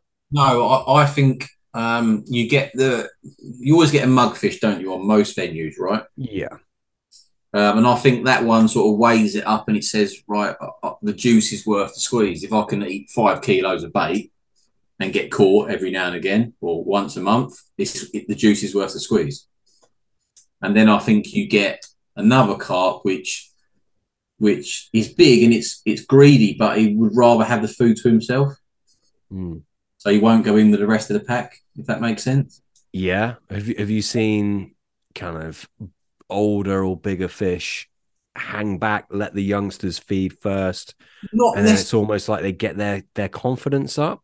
I have seen that, but for me, what I've seen more is things like getting back to that lake with all the weed in. It had a couple of koi in there, and you'd always see them koi. Like what would happen is you wouldn't. I'd be standing up on a up a tree trying to spot fish, and you'd see nothing, and you could see most of the lake, but there was tunnels under the weed and that kind of thing. And then occasionally you'd see this fish come out, and we called it the carrot. you see this bright orange koi. It was only probably 12 or 14 pound. But as soon as you see him, it kind of tuned your eyes in, and then within 30 seconds to a minute, you'd see a couple of others. The commons and the mirrors. But you could never catch him. And again, he had a smaller mouth, and it was just the way he fed. And he just always stayed on the back, on the back foot, and he let the others go in. I'd witness him feed a lot from up trees, but you'd rarely see him get caught. And I think like you say, it was just the maybe he was clever in the others, but I don't think it was that. I just think certain fish are timid, I guess. Yeah. And he rarely got caught, and he had a small mouth as well, so I think that helped him eject rigs. Yeah. How big was he? I don't know, between 12 and 14 pound. Right. Yeah. He had a bit of a fantail, and he looked like a bit of a mutant goldfish, to be honest. Yeah. So you can rationalize it with those, but when it's the big fish that just don't freaking get caught, you're like, well, they've got big through eating. They have to be. Yes. But they're not getting caught. Their body shape's similar to others. They're probably, feeding in the same way. It can screw with your head, can't it? It can with mine anyway. That's for damn sure. Yeah. Well, I'm currently at a place at the moment like that. I won't mention the venue, but obviously I've had a big run of big fish. Yeah. And I'm currently chasing a couple of mid to upper 50 pounders. And as of yet, I can't bloody catch them. And I'm now scratching my head thinking maybe it's the nature in what they feed. I'm sort of thinking of going in I'm going to step up my hook size. I think I had a 49 pounder a little while ago. I think you see the fish. It had a massive mouth. It could eat a baked potato. It wouldn't touch the sides. And I use a size 4 hook, a big strong size 4, but it looked tiny in that fish's mouth. Yeah.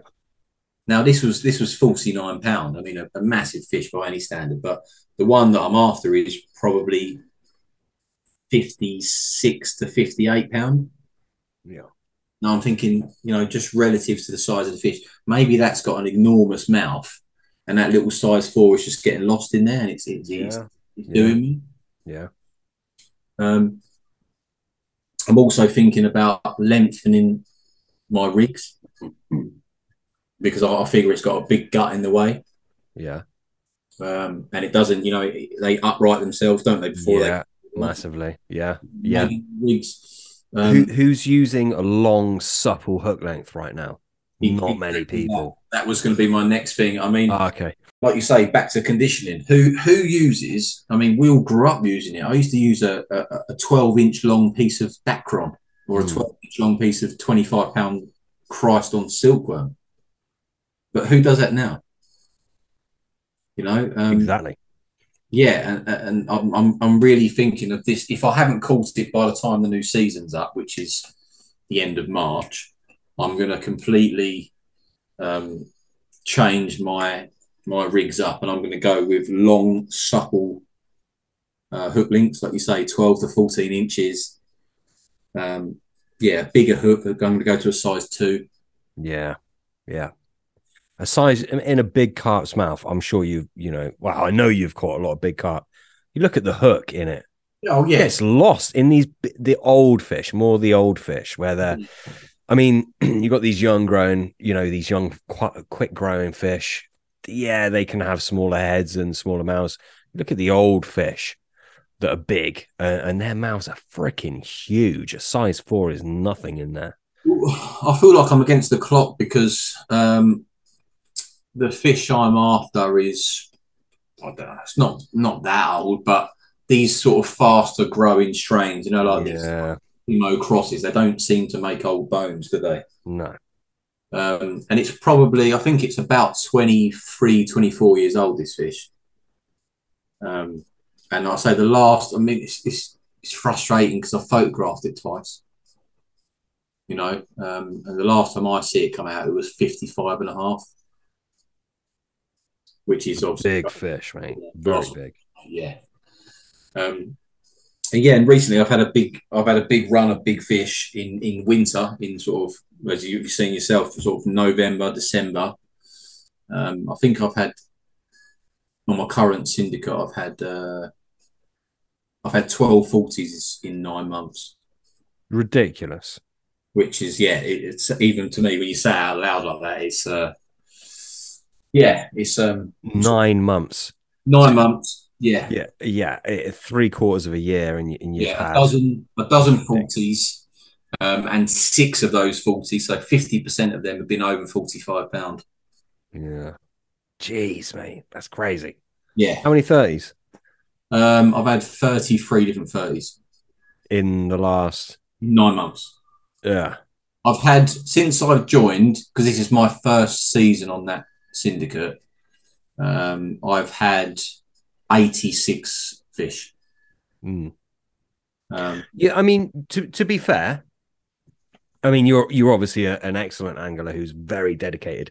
You're obviously just for people thinking, fucking hell, I'll never catch so many.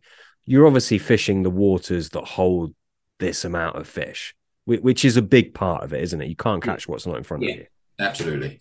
Not to take anything away from you because you No, have done a phenomenal job, but it's the whole like social media comparison game. It's easy to get down on yourself looking at people who are just living amazing, seemingly amazing lives, or catching loads of shitloads of huge fish. You've got to be in those circumstances to benefit from those fruits, haven't you? Yes, but what you don't see is, you don't see when I've been on a 15 night blank. Exactly. You know, Yeah, agree. Because no one posts that shit, do they? no, it's a fickle thing, isn't it? Social media. Yeah. I mean, I'm not on Facebook. I'm only on Instagram. But yeah, you never see the defeats, do you? I was on the phone to my friend today, who's a very, very good angler. My friend Mike, one of the best anglers I've ever had the pleasure of fishing with. And if you look at his photo album on Instagram, it looks like he's out catching his big uns 7 days a week. But what you don't know is only us who are close to him. I mean, I was on the phone to him the other night, and he was in the middle of doing a 3 hour round trip to go and put bait in. Exactly. Yeah. And That's fucking dedication, isn't it? yeah. And I mean, the poor sod. I was out on the bank, and I'd actually had, it was in that horrible storm maybe 4 or 5 weeks ago. We had torrential rain and sort of 50-mile-an-hour winds up in Essex, and I was buzzing because I had 6 bites, and I had a 46 pounder, and then a 48 pounder, followed by 4 30s. I had 6 bites. It was only me on the lake, and I was absolutely buzzing. And I'm sending him voice notes on WhatsApp, and I didn't even look at the time, and it was 3 o'clock in the morning. I was just full of adrenaline. I was buzzing because I had these big ones in a sack. Mm. And within sort of 5 minutes, I had a text back, and the poor sod was doing a 3 hour trip down to a river because he's been pre-baiting a river, so for some big river carp. And he was pushing his barra back in his pants, wet through to the skin, walking back on the riverbank where his bivvy had got ripped out from him. Bivvy folded in half. He was only in a shelter, and not a bivvy, like a day shelter, really. Doing a quick overnighter on this river, and the weather was horrendous. And he's a big man, I mean, he's about 6'4", I mean, he's a big fella, and he was pushing his barra back in his pants, wringing wet through. It had 2 bream or something, but no one hears about that, do they? Absolutely not. No. Mm. Do you know what? It gives me like a good idea for like maybe a podcast series or something. Thing is, no one would want to listen to it. But yeah, like uneventful angling sessions.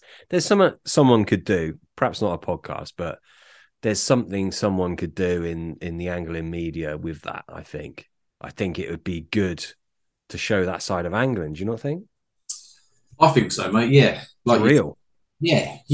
but like you say, people don't want to see that, do they? People, I No. mean, it's us hardcore anglers. That's definitely an audience for that. Yeah. Yeah. What about what about yourself and your angling? Have you had any sort of strange goings ons or anything like that in your angling? Strange in terms of what, like wind ripping bivvies Yeah, away, or I mean, like any like sort of spooky going ons, or having you? yeah, we did like a Halloween special in, I don't know what year it was, 2020 maybe, 2021. I don't know. Or was that the one when where I think it was you or Pete was saying that there was dead rabbits on the path or something? Was It that might have been that one. That was Pete that had the dead rabbit thing. yeah, he said there was two little rabbits left there on the path. They wasn't. Yeah, which could be anything, to be Yeah, honest. yeah, But yeah, it might have, it probably was. I don't know what episode it was. We've got a lot of stories, and I don't know what I can't remember what we've shared and what we haven't. But yeah, if you're talking about like spooky ghost type things, yeah, I had a terrible experience, mate, to be honest with you. Which I've spoke about on one episode. I think it would have been the spooky Halloween one. Don't know if it's the same episode as Pete mentioned the rabbits or not, but yeah, I've had some, and I mean, the thing is, I don't know how many nights I've done in my life, but it's a hell of a lot. Possibly not as many as you, because for many years I haven't been going out 3 or 4 nights, but I've certainly had years where I've been doing that religiously every single week. yeah, You're going to experience some shit, aren't you? Like you yeah. just are. I think that's one of the privileged things as an angler, isn't it? You get to see stuff that other folks Yes, come in contact with. yes, 100%. Nature wise, definitely. You know, I've had foxes very near me, not knowing that I was there, because the wind has been blowing in the right direction, not to reveal my presence. Yeah, I don't know, just get countless stuff from nature. I love nature. I'm in awe of nature. mm-hmm. Animals and just I just everything. I just freaking love it. But yeah, you're gonna get some weird shit happening, and I've had some weird scenarios. I've met some weird people, and I've probably been the weirdo that someone else has met as well, Yeah, if you know what I mean. absolutely. Yeah, I've had a Yes. couple of strange occurrences. Yeah. Have you? Go on. What have you had? Um. Uh. This very weedy lake that I was telling you about. Like I Yeah. said, beautiful during the day. Of a night, it's quite spooky. You hear like big owls and stuff, and like tawny owls, and you see badgers in the woods, and when it's a horrible, dark, miserable night and there's no moon, it can be quite spooky because most of the time I was the only one there. Yeah, and it's sort of can be quite daunting, and I I was fishing locked up with these big leads, and uh, I'm a very very light sleeper anyway. And it was literally one bleep, and you see the tip bending round, and they're on. And I was having, I don't know what I think was I don't know if it was a lucid dream. Even to this day, I don't know if it was a lucid dream or not. But I remember waking up. Well, I see a woman put her head in my bivvy. A woman, dark figure, and she stuck her head in my bivvy door. Right. Um, and when you've been in that dream state when you're trying to wake yourself up. You're asleep, but you also realise that you're in a bit of You're trauma. aware. Yeah, you're aware that you're asleep, but you're also aware that it's quite traumatic, and you're trying to wake yourself up. You ever had that? You're sleeping. It's in between sleep and awake. That little. I have. Yeah. Yeah, and I swear to this day, I had a woman. She stuck her head in this bivvy, and I sat bolt upright, and I actually woke myself up. Like talking in my sleep, I woke myself up. And she stuck her head in my bivvy, and as I sat bolt upright, her head just dissolved, and there was nothing there. Mm. Yeah, just I've had a handful of strange things happen on the bank, to be honest. And I don't know if it's as a carp angler, you sit up. I mean, I do anyway. I sit up most of the night and try and hear stuff. Back to that Yeah. mindset thing, doing things that other people don't do, and on my current syndicate where I've been catching all them them big ones from. Most people have got these bloody great bivvies, and they've got a TV in them, and they're watching the football, and you know, it's not a bit of me, put it that way. No. You know, you No, feel it's like like you're in an amazing place. You're at a lake in nature, away from all the freaking grind and bustle of daily life. But it's like they have to get back to that. And there's nothing wrong. I'm not shitting over those people. Like, do what you want. Fishing is different to different. It means different things to different people, doesn't it? But yeah, yeah, I'm probably like you. I want to get out in nature and experience something different from the daily grind of life. yeah, definitely. I mean, I've had a couple of things. Like, wherever there's big fish, it's always busy, isn't it? Most places are busy. My place is very busy. So I'd go during the week, and I'd go on a Sunday night. You know, most people are going back to work, and I'd do overnighters and that kind of thing. Um, I don't know your experience with that, but I've had a couple of incidents where I've literally been followed. Been back to that thing of Warcraft. I've been followed around the lake by certain anglers, you know, and I remember fishing and being in the first swim in the car park, and it's like a little bay, and the fish are either in there in numbers or they're not. Mm-hmm. You know, the shape's like egg shaped almost. So it's about 10 acres. So you've got either end, even narrow end. Um, so the car park swim is the shallower end. It's probably, when I say shallower, in the summer it's probably 9 foot, but the rest of the deep end is 23 foot. You know, so it warms up quicker, and they're either in there in numbers or they're not. So I've had a lot of fish out of these two swims at the end in the shallower water. Now I remember I'd be the only person there on Sunday afternoon. Everyone had gone home, and I'd be turning up just as people had been leaving.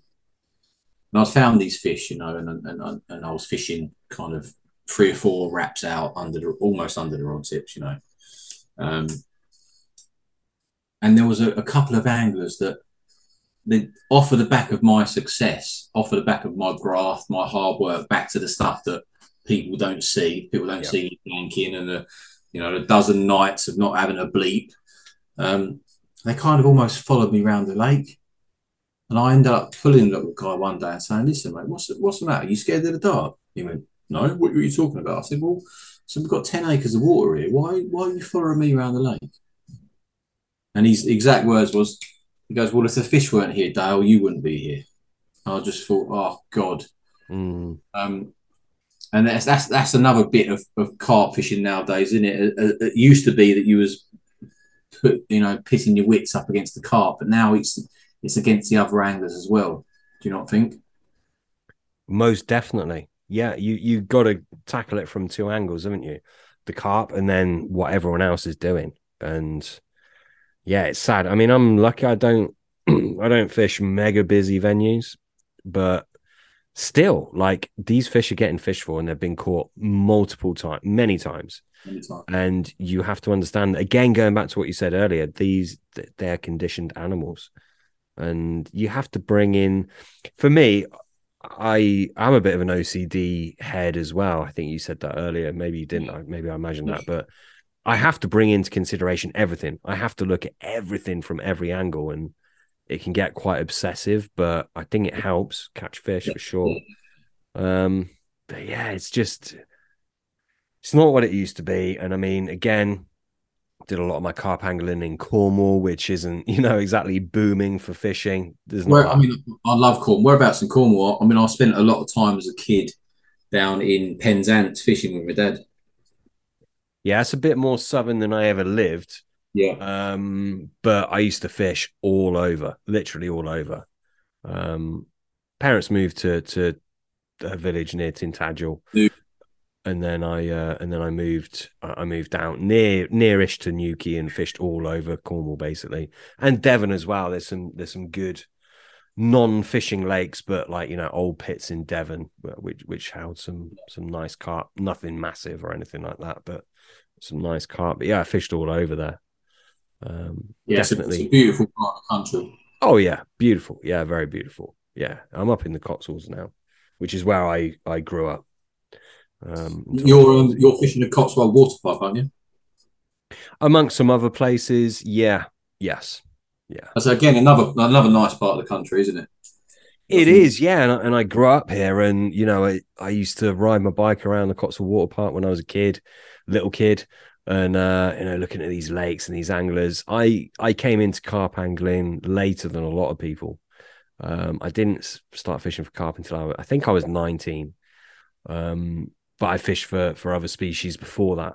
Yeah, I think if you're an angler, aren't you? It doesn't necessarily. Yeah, yeah. There's definitely, I mean, there's different types of angling for sure, but I'm glad that I fish for other species before I fish for carp. I think in this day and age, and again, not knocking it, do whatever the fuck you want, you know.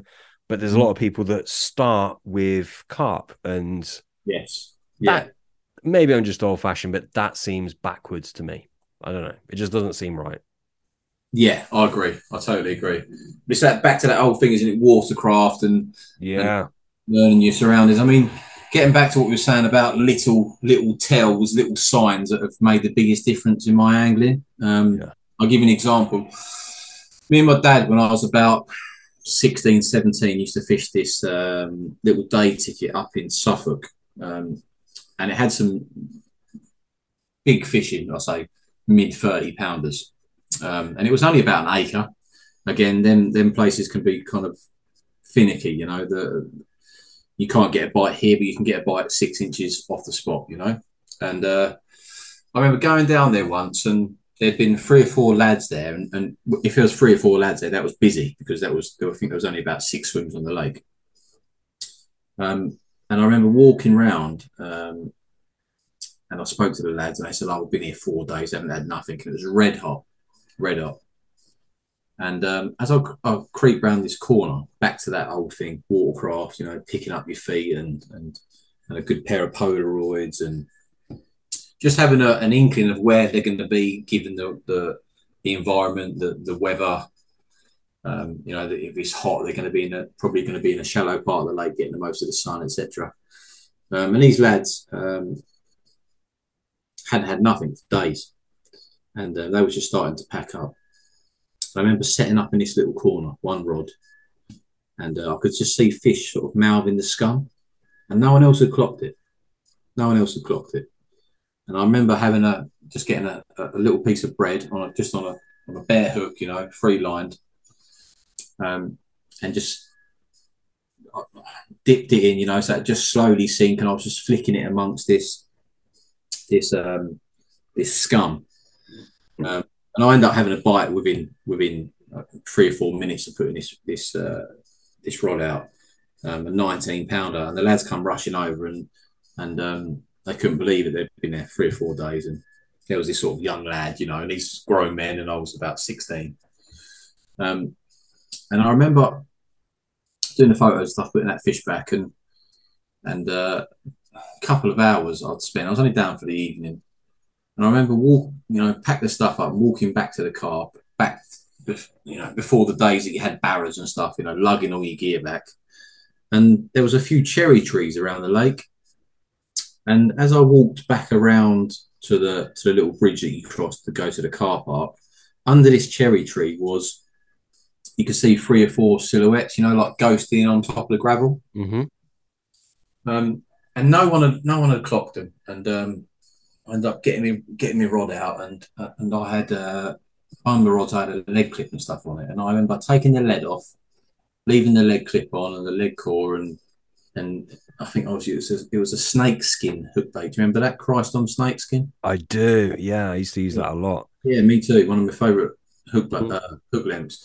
And I still had the hair and everything on. And I remember reaching up and grabbing a cherry from this cherry tree, and I just thought, I wonder if they're sitting under here because they're eating the falling fruit, you know. Anyway, I grabbed this cherry, popped the pip out of it, you know, half this cherry, put it straight on the size 6, and left the hair on there, just hooked it on, and just flicked it out with the lead clip, but with no lead, and it fluttered down, and bang, this fish grabbed it, and I had a 37-pounder. And yeah, when I think back, I could name you half a dozen situations like that when the tiniest little tells have resulted in me having these mega fish. Yeah. It's often the little things that, like, if you're not watching, if you're not engaged in the water, you're gonna miss those things, aren't you? Yeah, which is why I can't get my head around these boys, and they sit there and they've got their bivvy table and they've got their TV and they're watching the football, and the doors 7 o'clock, the doors lit up. But that is a I good don't that's a good equal night for them. And there's nothing wrong with that, is there? no, absolutely. If you want to get away from the wife or the missus and have a few days and Yeah. a couple of beers on the bank, yeah, I'm all. Yeah. But the thing that tickles me is when people, it's happened on the place I'm at the moment. People will come round to me and they say, "God, you've been having it off, haven't you?" And I'm always, I'll say as little as I can. I say, "Oh, I've had a couple." And then one bloke said to me, "That fish you had earlier looked big in the binoculars." And I Hmm. went, "What?" You know, and they're watching me with binoculars. Yeah. You know, but what they're not, like we said again, what they're not watching is when I've been on a 15-night blank. Do you know what I mean? I'm packing a wet bivvy up and I'm going home soaking wet and freezing cold, and yeah, I've run out of fresh socks and I'm stinking and I haven't had a bite for days. Yeah. This is like everything that you're saying about this, I can't relate to because it's just my idea of hell. And I know Yeah, you've done, yeah, I don't know if you want to name some of the waters you fished or not, but I know you've done some of the circuit waters, and it's part of the freaking game on those waters, isn't it? yes. Whoever's catching more than the other people, like there's eyes on them, the binoculars are on them. I've had it to a degree, to be honest, but not like you'd get on those kind of waters because I don't fish waters that busy. It just turns me off. But Well, the water that I'm currently on, I went on there because I wanted a UK 50, and I knew there was, you know, right time of year, 3 or 4 50s in there. And it's an expensive ticket. Anyway, so I got a ticket. Long story short, got a ticket. Turned up there, and it's not the most picturesque place, and it's very open to the elements. It's up high. It's an irrigation reservoir. Very clear, crystal clear water. Like I say, about 23 feet deep, one end, and about, given the right time of year, and it's probably about 14-foot average over most of the lake. But you can see every swim from anywhere on the lake. Like I say, it's an irrigation reservoir, so it's lifted up high, and you're kind of above the trees, you know. So it's good from a fish spotting point of view because you can see anything you can see show. You can sort of capitalise and move on it. But obviously, if you can see that, other anglers can see you.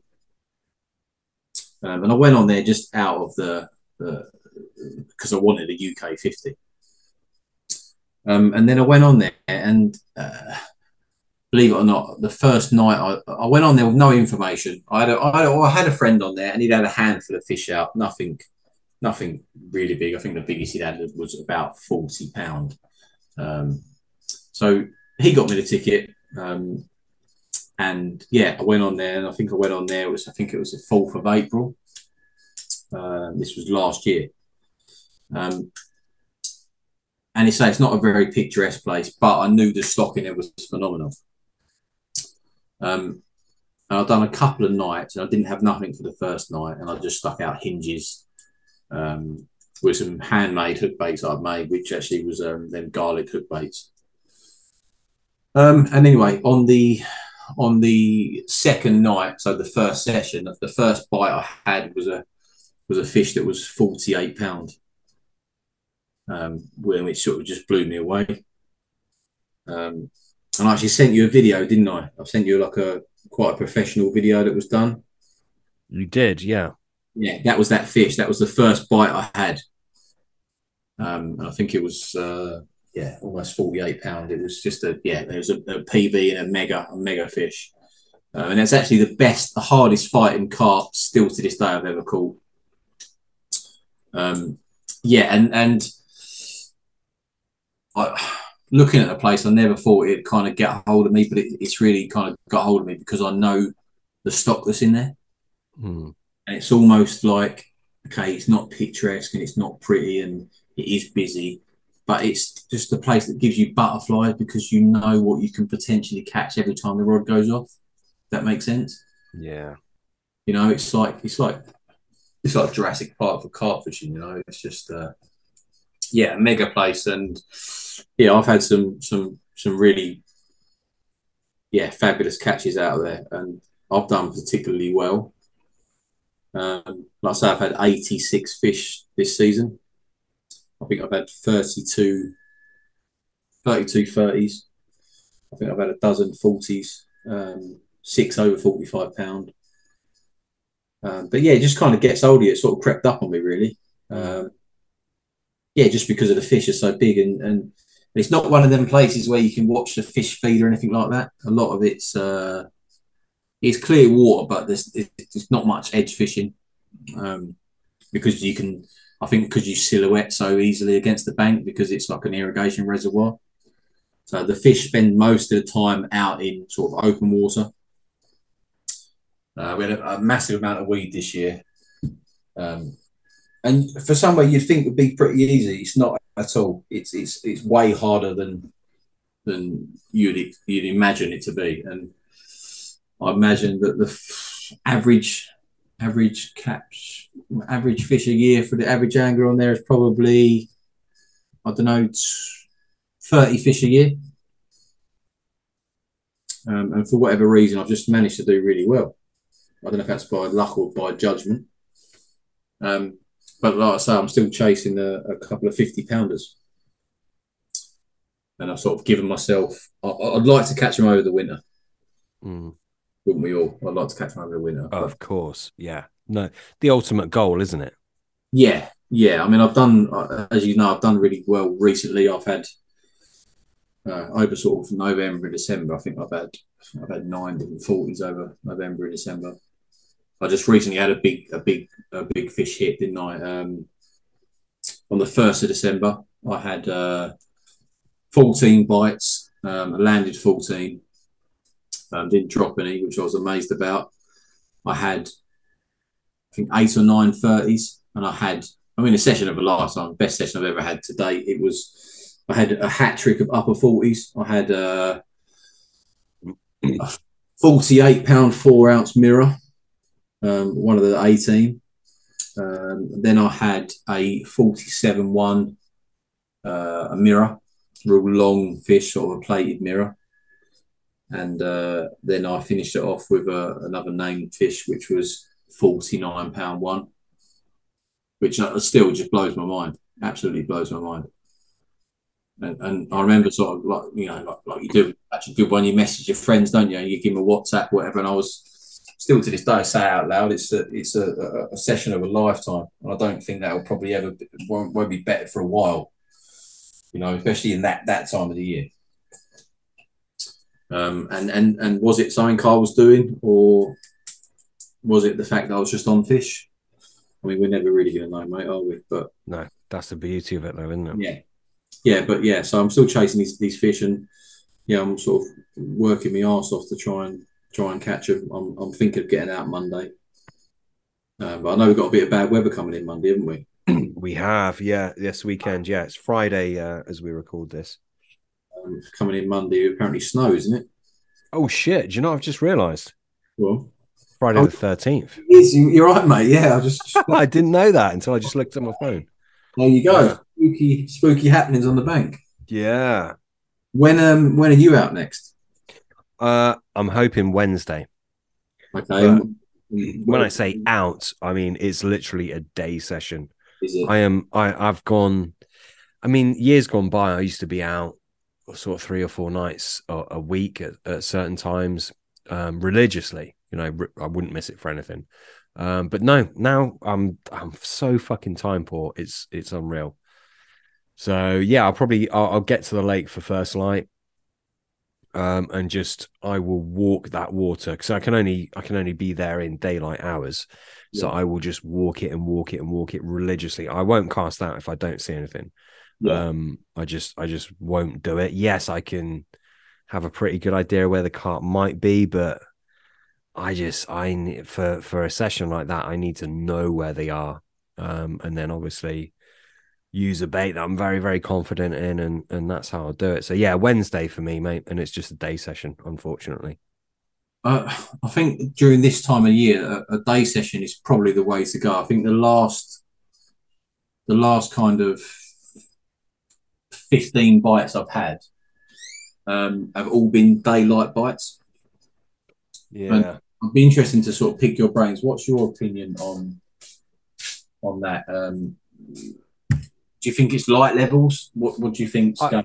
Yeah, it can be to do with dissolved oxygen as well. If it's a weedy water, it Yeah, can that was that definitely. was that was my theory on that weedy water. That all the bites was at first light. Yeah, that's I really kind of thought common. it was the weed started photosynthesizing and making oxygen.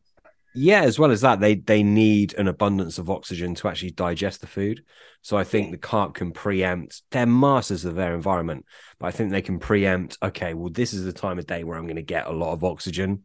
That's going to enable me to digest this food more efficiently. Therefore, I'm going to have my gut filled by X time because I know I can digest it more efficiently. I yeah, really think that the animals engage in that kind of behavior. I just do. Animal. You got to remember, animals are so much more in tune with nature and what works in their favor and against their favor than we are because we're just modernized, aren't we? yeah. We're Too much domesticated, aren't we? we're Just domesticated, we're diluted really by freaking technology and the way, we humans have just strived. Sorry, I'm ranting now, but humans have just strived to make everything so fucking comfortable for ourselves, haven't we? And totally. yes, that's great in many ways. In other ways, it's not fucking great, and it's taken us away from our roots, and it's softened us, and blah blah blah blah blah. But Yeah, yeah, I think I can't know when they're gonna digest things more efficiently, and they'll eat around it for sure. yeah, yeah. I mean, the bites on my place at the moment, they're all first light. They've been that way for months. To be fair, months hasn't done a nighttime bite for.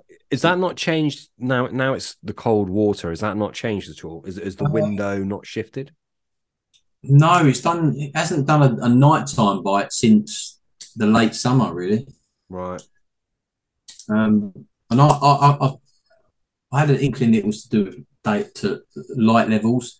It's very very weedy. This summer it was floor to ceiling. It was horrendous, in fact, Right. which was quite good because it put a lot of people off, Um, and I don't know what your sort of take is on clear spots and fishing the weed, but it's a very bait boat dominated water. And I'm not a bait boat angler. They just don't do it for me. But everybody on there's got one of these super duper boats, 2.5, 3.5 grand boats, fish finders, iPads with all the, to Yeah. like, just yeah. For me, it's a bit too far. But Yeah. I've casted. I've been casting all year, So uh, all I would, all I was doing, I say all, it was kind of an edge because I was the only one doing it. Everyone was taking their boat out, and they got their sonar and a GPS, and they're looking for a clear spot, and they're finding a little hole in the weed, and you know, um, they're dropping their bait, and like I say, average was probably 30 fish a year for most people. Um, so I've been casting all year, and my approach has been little solid bags. I think I've had 86 fish, and I've had at least 70 of them on solid bags. Mm, interesting. And Why is that, do you think? I think it's because of the amount of attraction you can put in a solid bag. Yeah. Crazy, isn't it? Yeah, yeah. It For me, it's a massive edge. yeah. For me, I think it's if I could only fish with one method for the rest of my days, it would be a solid bag. Really? Yeah, Mm. yeah. I mean, you tell me. You know more about the bait side of it than me. I think it's just because of you can deliver the soluble ingredients in a way that you can't with other rigs. I mean, what's your take on it? I agree with you. Again, you're giving yourself the opportunity to put things in there that you wouldn't otherwise. I mean, you're just fishing with boilies. I think that can have an advantage, to be honest, with spread baiting, etc. But that's more to do with the baiting patterns. But in terms of what you can actually get in terms of attraction and gustation, like taste, Yes. a PVA bag is it's hard to bait. You know, it is really hard to beat. You're trying to put all that into a boilie. Well, it needs to roll. It needs to stay together. You've got parameters you have to work with. Whereas with a PVA bag, pretty much put whatever you want in there. Yeah. Yeah, that's my opinion. I mean, what kind of thing are you putting in your solid bags? What's your perfect solid bag? If you can tell me that without giving too much away. No, I can do. At the minute, what I'm doing is, and again, I don't want it to sound like I'm just like plugging things, but I just use the Hydro Milk base mix in a PVA bag, and it's got it's that mix is very different in a PVA bag because it's not boiled compared to when it's made into a bait, obviously. And obviously it's designed to be rolled into a paste ball and then boiled, like what we Yeah. call a boilie. And obviously it has different attributes to capitalize on the process of that, but it still works really fucking well in a PVA bag. So to be honest, this winter, if I use a bag, and at the minute I'm using them on every chuck, I'll use a bag, and it's just got the Hydro Milk base mixing, and that's it, and then a very high attract hook bait over the top. So most of the time I'm using I just the blackcurrant hook baits that we've got, which is based off our blackcurrant EA, which are very well known. Those are the black bukus, aren't they? Yeah. Black buku, yeah, black is short for blackcurrant, and then Yeah. it's got shitloads of very good quality buku essential oil, skunk oil in it. So yeah, I'm using those. All the polar fruits are very good. I'll happily put either of those on. Got the pine. It's painful for me, but pineapple and organic acids, I mean, is such a fucking fantastic combination. It's been done to death. I mean, what bait company hasn't done a pineapple and embutyric acid hook bait? Fucking everyone. But I yeah. think with anything though, there's levels, isn't there? Oh And yeah, there's levels. you Oh know, yeah, hell yeah. Yeah. there's carp and there's carp, isn't there? And there's a Yeah. um yeah, I totally agree. I getting to organic acids, I put one of the things I do put in my pineapple cork balls I make, I put embutyric acid and I put Bragg's apple cider vinegar in there. Yeah. Yeah. And that's been a winner for me. There's some acids in there. Yeah. I'm not sure if you're aware of them or Yeah. Some yeah. organic acids in there, isn't there? It's next Yeah. to this real cloudy one, and I take it for like gut health. I've got a big bottle of it, and it clouds up, and I shake it, and I take a tablespoon of that a day for gut health. Um, yeah, and I put that. I've been putting that in my pop ups and my wafters for years, and yeah, for me, it just definitely works. Definitely. Yeah, for sure. I mean, yeah, it's and do you know what as well? Like, yes, we can get very technical on bait and things. Confidence is another one. If you find a bait that you're really confident in and you're confident in your approach, again, that kind of gives you an edge in itself because you're angling with more intent and more conviction than perhaps someone is that they're doubting what they're doing and they're sort of dilly dallying. I Yeah. know that sounds a bit ambiguous, but it's true. If you're confident in what you're doing, yes, this works. Yes, that works. My rig's good. My bait's good. Do you know what I mean? Yeah. It's Well, you can improve things from that, can't you? there's nothing. I mean, one of the few things I don't do, I never sit there and if I haven't had a bite for 4 days, I never question my bait. I know I've got decent bait. I know my rigs work. This is one of the things I never question. I never question my bait. More often than not, it's location. I think that's most of the puzzle. You've got to be on the fish. Um, but the watercraft thing, a few little things I was doing different was, like I said, that a lot of the 85% of the boys on the syndicate are using these super duper boats, and yes, they have their place, um, but I can't afford a 2.5 grand boat. You know, I just can't. Exactly. Yeah. You know, a lot of people can't. So I was just chucking solid bags, and it was in the beginning of the year, spring and summer. It was ridiculously weedy, and they was all out with their sonar finding these clear spots. And I kind of think they was fine. It was too blatant. And what I was doing, I was tying up 3 solid bags, and in my bags I was putting some little 1 and 2 mil pellets. Also some dust that I was crushing up some pellets myself. I was injecting the bags with garlic oil that I've made myself. I was putting a little bit of pink Himalayan rock salt in the bags. Mm. One of my favourite hook links. One of my favourite hook baits, and my hook link was about 5 inches long. That's kind of the length I've come up with for the best hook holds for a fish of about 30 pounds. Right. I don't know if that's a bit longer than most people use. I mean, I normally see people using 3 to 4 inches.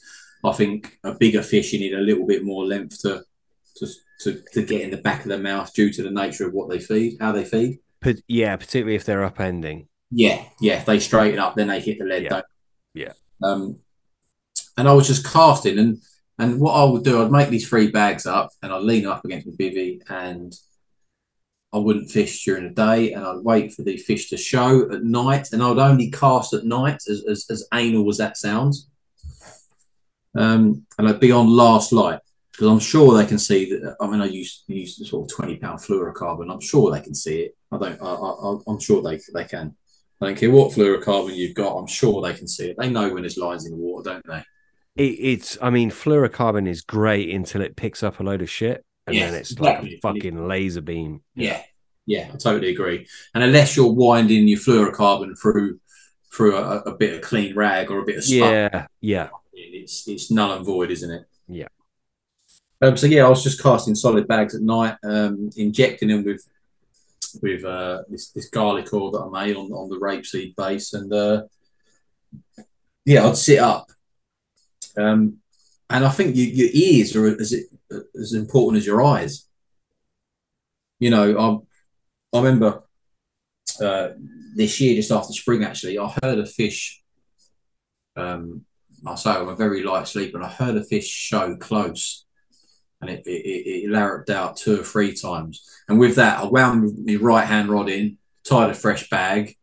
It done it a 4th time. I couldn't see it because it was pitch black, but I heard it. You know, I knew it was within about 40 yards, and I sort of put a bag on it within the vicinity, and I had a bite an hour later. 39 pounder. And that's a bonus fish I would have never have caught because the other rods was motionless all night. Yeah. So I think that this, for me, those are definite edges. Casting at night, a little parcel of bait. I mean, I wasn't trying to find a clear spot. I've got a marker float rod, but it's not in the rod bag yet. I don't use it. I think that's one of the biggest fish scarers known to man. Yeah. I mean, what's your take on that? I would do it if I wasn't fishing. So if I came onto a new lake and I couldn't use a boat and I wanted to figure out the topography, so like the lay of the land as far as the bottom goes, yeah, I'd use one, but I wouldn't go and like smash a freaking marker float out there for an hour and then cast a bait over on a quick overnighter. I just wouldn't freaking do it. Yeah. So you kill it. You say that kind of blasé like that's common knowledge, but it isn't, because I see people time and time again every week doing that. Every week, honestly, Sam, it's for me it's crazy, but I see it and I sort of bite my bottom lip, and I can't believe my eyes. They come down for a night after work, they put a marker float out, they have 50 casts, then they get the spot out, they put out 20 spombs, 25 spombs. Then they put 3 rods out and they mess a cast up. And the time they're all sorted for bed, they've had 50 casts. Yeah. I just think you've completely ruined your chances. For me, I think the biggest edge the 2 biggest edges in carp fishing, in my opinion, is time and if you can fish for them fish and they don't know you're fishing for them, that's a massive edge. Oh yeah, You know, if that makes sense. it does. Yeah, they're so much more catchable, aren't they? On the basic of the rigs and the basics of bait, if they don't know they're being fished for, and I think that's why casting at night has done me well. Um, and a lot of big fish venues, people have this kind of attitude. Well, you know, there's 50 pounders in here; they must eat loads of bait. You know, it's that old thing, isn't it? Elephants eat peanuts. And I think Mm. the worst thing you can do on a pressured venue is stick a load of bait in. I think the metabolic rate is factors in, doesn't it? For sure. I mean, Yeah, slower metabolism. You mean they put weight on easier down to a yeah, genetic yeah, disposal? yeah, yeah. And as they get older, I think that slows naturally. Yeah, like us. Yeah, Yeah, exactly. Yeah, yeah, yeah. yeah. I just think that's most people's takes on places like Grenville. You know, there's loads of 40 pounders in here. And they go in there and they pile 10 kilos in. Don't do a bite. To me, that just screams people and it screams trap. You know. Yeah. The thing is, you picked up on a great point earlier. Like everyone's very technical these days in terms of their actual rigs, the sharpness of their hook, the mechanics. Um, they're all doing the same shit though, aren't they? Like Yeah, most people are doing the same fucking shit. yeah, Spomming yeah. is Oh, one example. I don't own a Spom. I do not own a Spom. I own a Spom, but I don't use it. I'm the Yeah, same as you. I just do not use it because can't bear it. that's what everyone's using. Yeah, it's just not like if you're just fishing with boilies, spread them about. Maybe use big baits, like I said earlier. I know you're not a fan of this, and I agree with you about small baits. I really do. I think carp they're much more willing to feed on small food particles. Yeah, Um, but I think going to the extreme of if you're fishing a water that sees a lot of angling pressure, going to the extreme of what people don't do is generally the way to go. there's generally scope there, you know. Obviously, there's exceptions to the rule. Don't go stupid. Um, but yeah, I think there's things that can be done. I mean, I'm sure you've seen this in over your angling career. You're on, you know, you go to like a pressured day ticket or somewhere like Linear or somewhere similar, Farlow, something like that. And you see the, you know, inverted commas, you see the noddy turn up, you know, and he's got a tent rather than a bivvy, you know, that kind of thing. And he just pub chucks a bait out and Catches. he catches a big one, Yeah. right? Yeah. And it's painful, isn't it? You're like, oh no, he's Yeah. just It's happened to me. pounder. But why do you think that is? I tend to believe that it's because he's doing something that's completely different to what the rest of us doing out of because he doesn't know no better. Yeah, Uh, he's doing something so fucking outrageous that yeah, it's yeah. You think surely, and he's got a blunt hook on, and a yeah, yeah, yeah, Aubrey boilie that he's bought in 1990. yeah, Full of preservatives and yeah, and he catches a big one, yeah. and it's back to that conditioning thing, right? 100%, 100%. And there'll always be variables. And, you know, should everyone go out and just fish like a freaking noddy? Yeah, probably not. You know, it might work, it might not do, but it's more chance and luck than anything else, isn't it? But yeah, I think generally if you can go different to what everyone else is doing as much as possible, as long as what you're doing still gels with how the fish feed, and it's what they want to eat on, and yeah, as long as it still ticks the boxes that need to be ticked, I think you can do well on it for sure. Yeah, I'm sure a little bit of my success this year has been because I was just making up these free solid bags. Like I say, I was putting plenty of sort of little bits and pieces in there that otherwise you'd struggle to deliver with a spod or a bait boat, anything like that. You know, you struggle to get them to the bottom because of the nature of the ingredients. And I was just if the bag hit the bottom, I was happy. And that sounds stupid, but the weed was so bad that if you can't cast a 5 ounce lead into the weed bed, it wouldn't even get to the bottom. Yeah. So as long as I got any type of drop, I was happy I was fishing. And I'm sure that's why I had so many fast bites, because everyone was fishing on the clear spots, and I was fishing amongst the weed, and it was going down in the fronds of weed and still being presented, because it's just a solid bag, isn't it? Mm. And I had a lot of fast bites like that. I think one day in spring I had 17 bites in 24 hours. And I say people's watching me with binoculars and they're taking their bait boats out and they couldn't buy a bite. And I think it was because people are so scared of weed Mm. that they're fishing in a bright, big, bright, gleaming, clear spot. Um, and I remember years ago fishing this weedy, silty pit, and some of the fish you'd land them, and the mouths and there was black right up to the back of the gill rake. Yeah. It was deep in the silt. It must have been. And I think that's where the natural larder is. Yeah. And that's again another little tell which is very oh, you reap the rewards definitely. Them fish are silt pigs, aren't they? Yeah, if you've got a lake that's got silt and cleaner bottom, look at their mouths. Like Yeah. a telltale sign is that their mouths will get stained, won't they? And you've undoubtedly experienced this. You Yeah. can tell what they're feeding over generally. Yeah. Yeah. And the other thing which is quite sort of prolific on the place I'm on is it's got a lot of naturals, which is I think is why the fish have been so big for so long in there. It just had a habit of producing massive, massive young fish, and I think the insect larvae and the caddis and stuff is a big part of that. And I remember it's very wind dominated, so you'd always try and get like a warm wind in your face.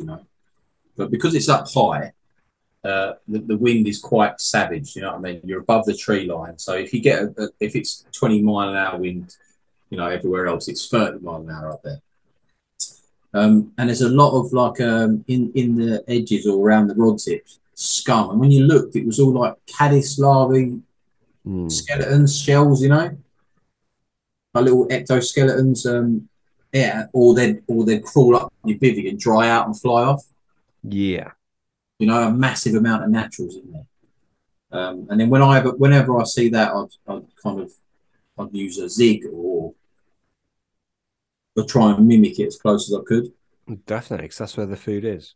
Yeah, yeah. But I kind of feel like them little telltale things don't kind of get picked up on how they should, at least. I agree with you. I don't do zigs. I struggle with it because I feel like I'm kind of cheating in a weird way, and I know it's ridiculous. I agree. I'm a terrible zig angler. I think I've tried them this year. I think 13 or 14 times, and It just seems unsporting in a way. I've never had a bite on a zig this year. I haven't had a bite this year on a zig. And then I'm kind of glad I haven't, because when you're there's a fish that the size I'm fishing for, I would never want to catch one on a size 10 on a zig. Yeah. If I lost one, I'd be suicidal. But I mean, if you turned up to a lake, there's a hatch going off, and you flicked a zig out in there, and you caught your target, I'm sure you'd be chuffed. Would that mean as much as to, let's say, the polar opposite, and it's the middle of fucking winter, there's ice on part of the lake, you're fishing, you've applied yourself religiously down. Do you know what I mean? It's very different, isn't it? And yes. the reward is different. Yes. Yeah. Like I say, some guys are very, very good sig anglers, right? Yeah. I'm not. I'm just not. And in respect to them, it's a talent on its own, isn't it? It's yeah. Yeah. I just would hate to lose a big fish on a light tackle. Do you know what I mean? I would. Yeah. Yeah, and I know guys that. I mean, I think the year before last, I think the first 18 bites came on zigs. Wow. So they do have their place, definitely. So you've caught a fair few on zigs then. but um, yeah, but I'm not what you call a zig angler. I don't rate myself as a zig angler. Um, uh, the weed's been really bad this year. Um, I would just, oh, it's funny, isn't it? No matter how well you do, you can catch 20 fish in a day, but the only one you think about is the one you lost, right? Yeah. And yeah, that's. I would just hate to lose a big one on the zig. Like, yeah, yeah, I just would hate to do it. And given the place I'm fishing, the fish are it's deep water, um, and the fish fight phenomenally hard. Just yeah, ridiculously hard. Mm. And I just can't imagine landing one on the zig. It's a nightmare netting them, isn't it? If you got like a long, thick, Yeah.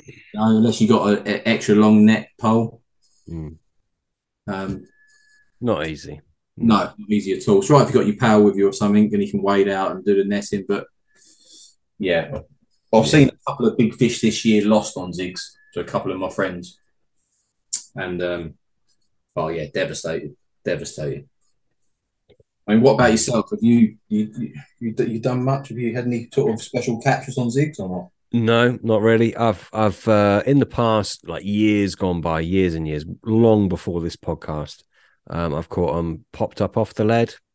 Yeah, off the Um, but I mean, whether you'd call that a zig or not, I don't know. Like the word zig wasn't around back then. no, no, same. Yeah, Um, sort of off the lead, didn't we? yeah, just off the lead.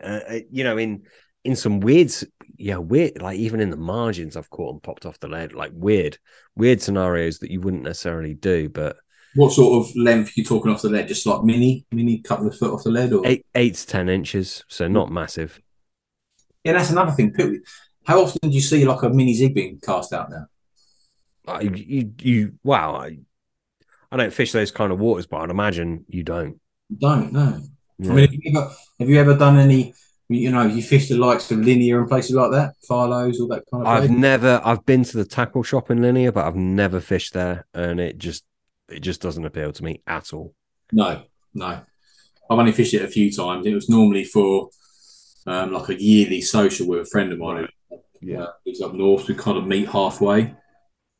And the last time we went, it's about 2.5 hours from me and about 4 hours from him. He lives up in St Helens, like Liverpool way. Um, and we got there. We walked around for 3 hours, and there wasn't a peg available.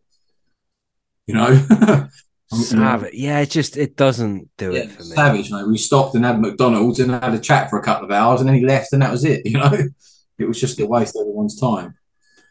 Yeah. Yeah, Yeah. It's like it serves a purpose, and obviously it caters for a lot of anglers, and crack on, you do you, but it's not somewhere that interests me in the slightest. yeah, Um, yeah. It's kind of how I feel. Yeah, tackle shop isn't bad. I mean, where I live, there's not many good tackle shops. So that tackle shop's about 45, 50 minutes from my house, which isn't that far really, considering I live in the fucking countryside. So yeah. it's not terrible, but yeah, it's not for me. Hmm. Yeah. Tell me a little bit about because I'm actually when we've done this, I'm actually I'll speak to you. I'll get you get some of your hook baits. You can send me some of your all your bits. Yeah. Um, have you got anything exciting in the pipeline? Um, Of I dive up. mean, obviously I'm biased, but I feel like everything I release is exciting, if Yeah. that makes sense, because it excites me. Otherwise, I wouldn't release it. Hmm. But yeah, I've got so at the moment as it stands. I mean, by the time this comes out, I'll have two base mixes out on the market. But as we record it, there's only one publicly available, Yeah. which is the Hydro Milk, and I've got the Voodoo. I've called it the Voodoo because there's some stuff happening in there. It's very very soluble mix. It's a fish meal base mix.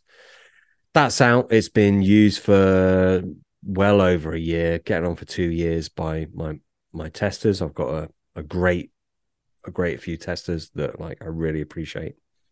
So I've got that coming out.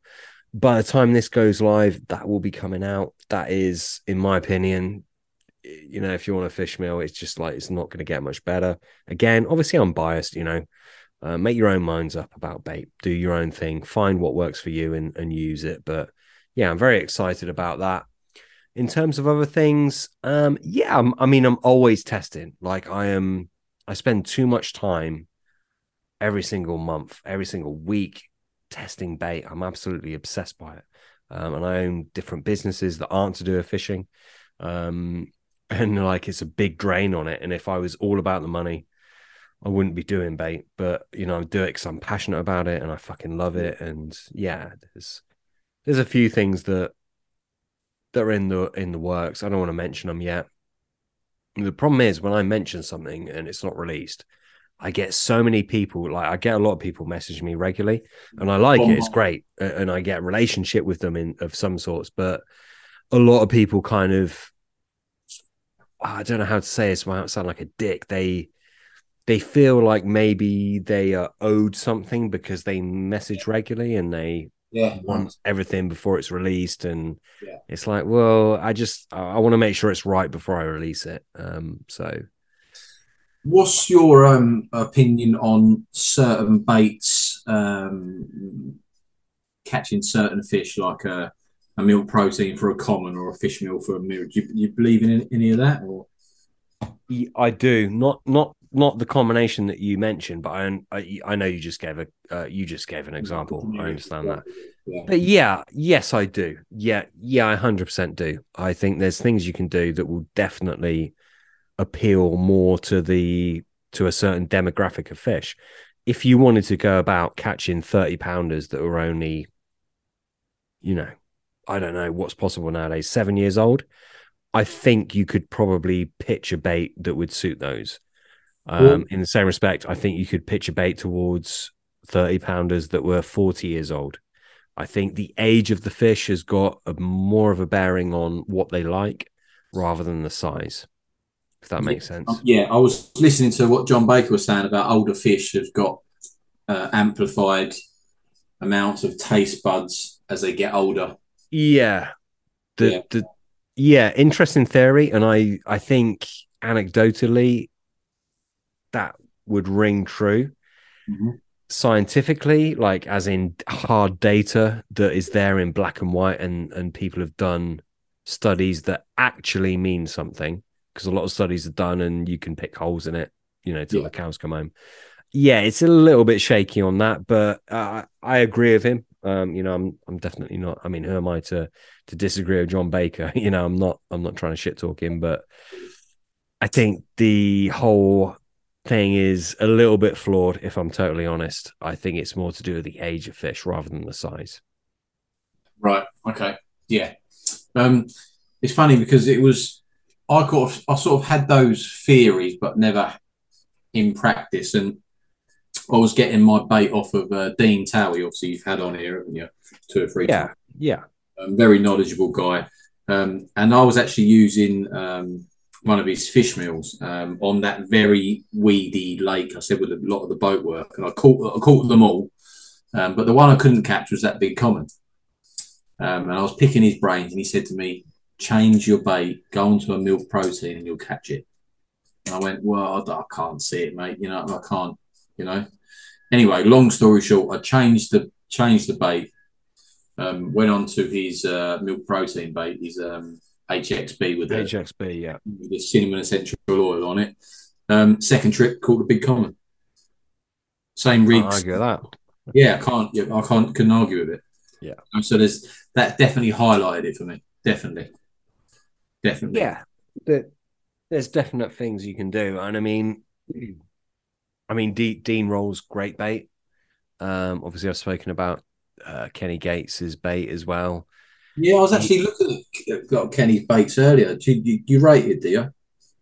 Yeah, Kenny rolls a phenomenal bait. He does, and the reason why I was going to bring that up is his I can't remember what he calls it. His red spice. It's a spicy red bait. Receptor red spice. That's what he calls it. Yeah. Like like that catches a lot of commons, and I understand why it catches them, and I've spoken to him a lot about it, and it his beliefs coincide with my beliefs as well. It's a great bait. Dean Towie, you just mentioned, he rolls a great freaking bait. The bait you mentioned, HXB, is a milk protein bait with, fairly high levels of milk proteins in, with some spices in, and it's a fucking good bait. Yeah, these bait, there's certain baits that I really, honestly, I'm sold on it. They will catch certain types of carp. Yeah, And there's other baits that will catch other types of carp. I'm a big believer on it for sure. Well, okay, so I'm after this £50 female mirror. It's about 25 years old. I call everything but her. There's a lot of nut bait that goes in my water. There's a lot of sticky baits, manila that goes in. Like I say, I've never analysed it. I don't know particularly what's in it. I would presume it's a nut bait. Lots of nut mills in there.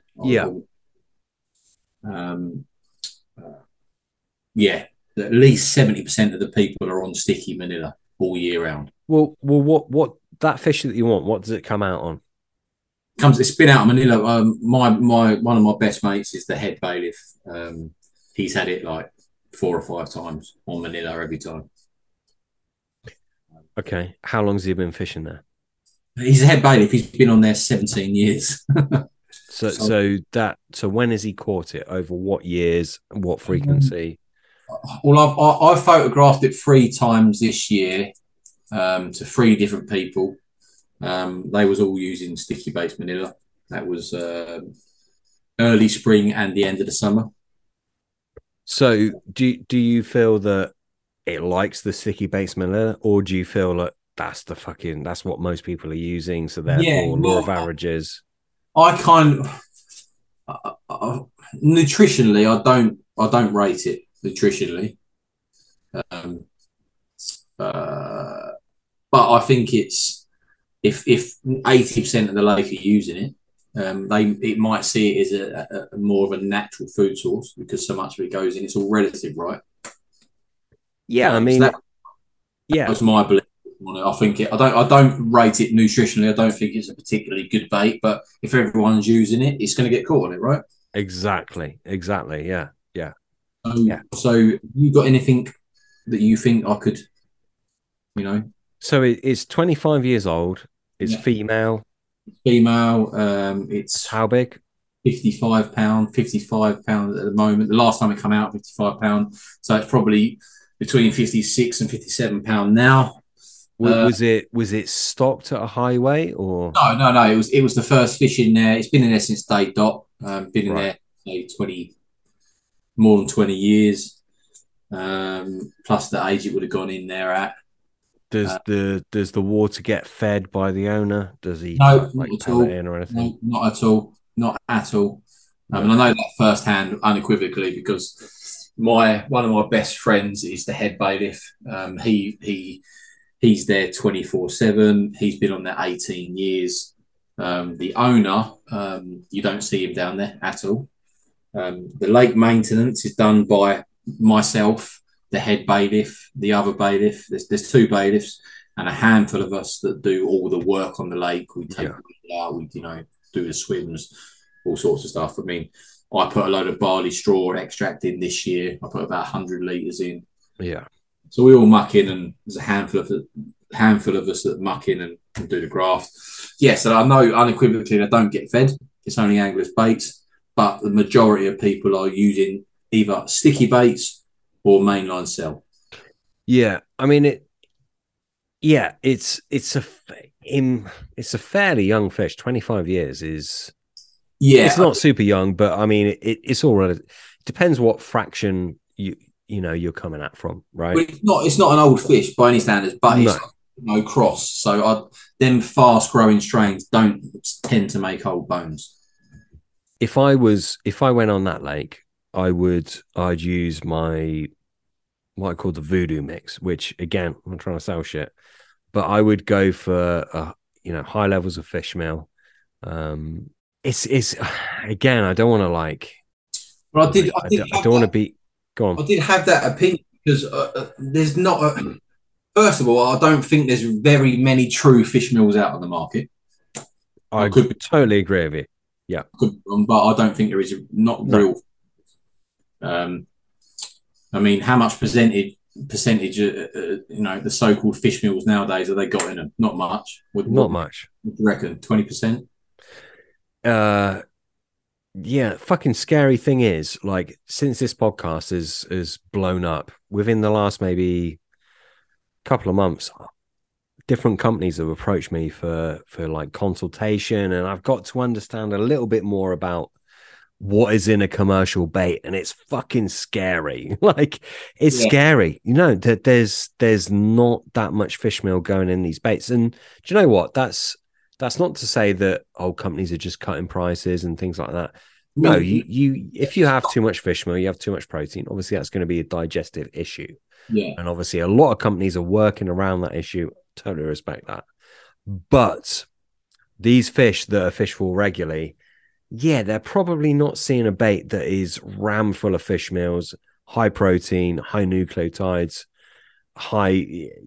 they're probably not seeing that. No. I mean, so the general consensus is people take a bait boat out, right, and they put a scoop of pellet in their boat, a scoop of broken up boilies, Manila or Cell. Maybe a couple of scoops of pellet, like 2 or 3 meal pellet, Manila pellet or krill pellet, something like that. A scoop or 2 of chops, and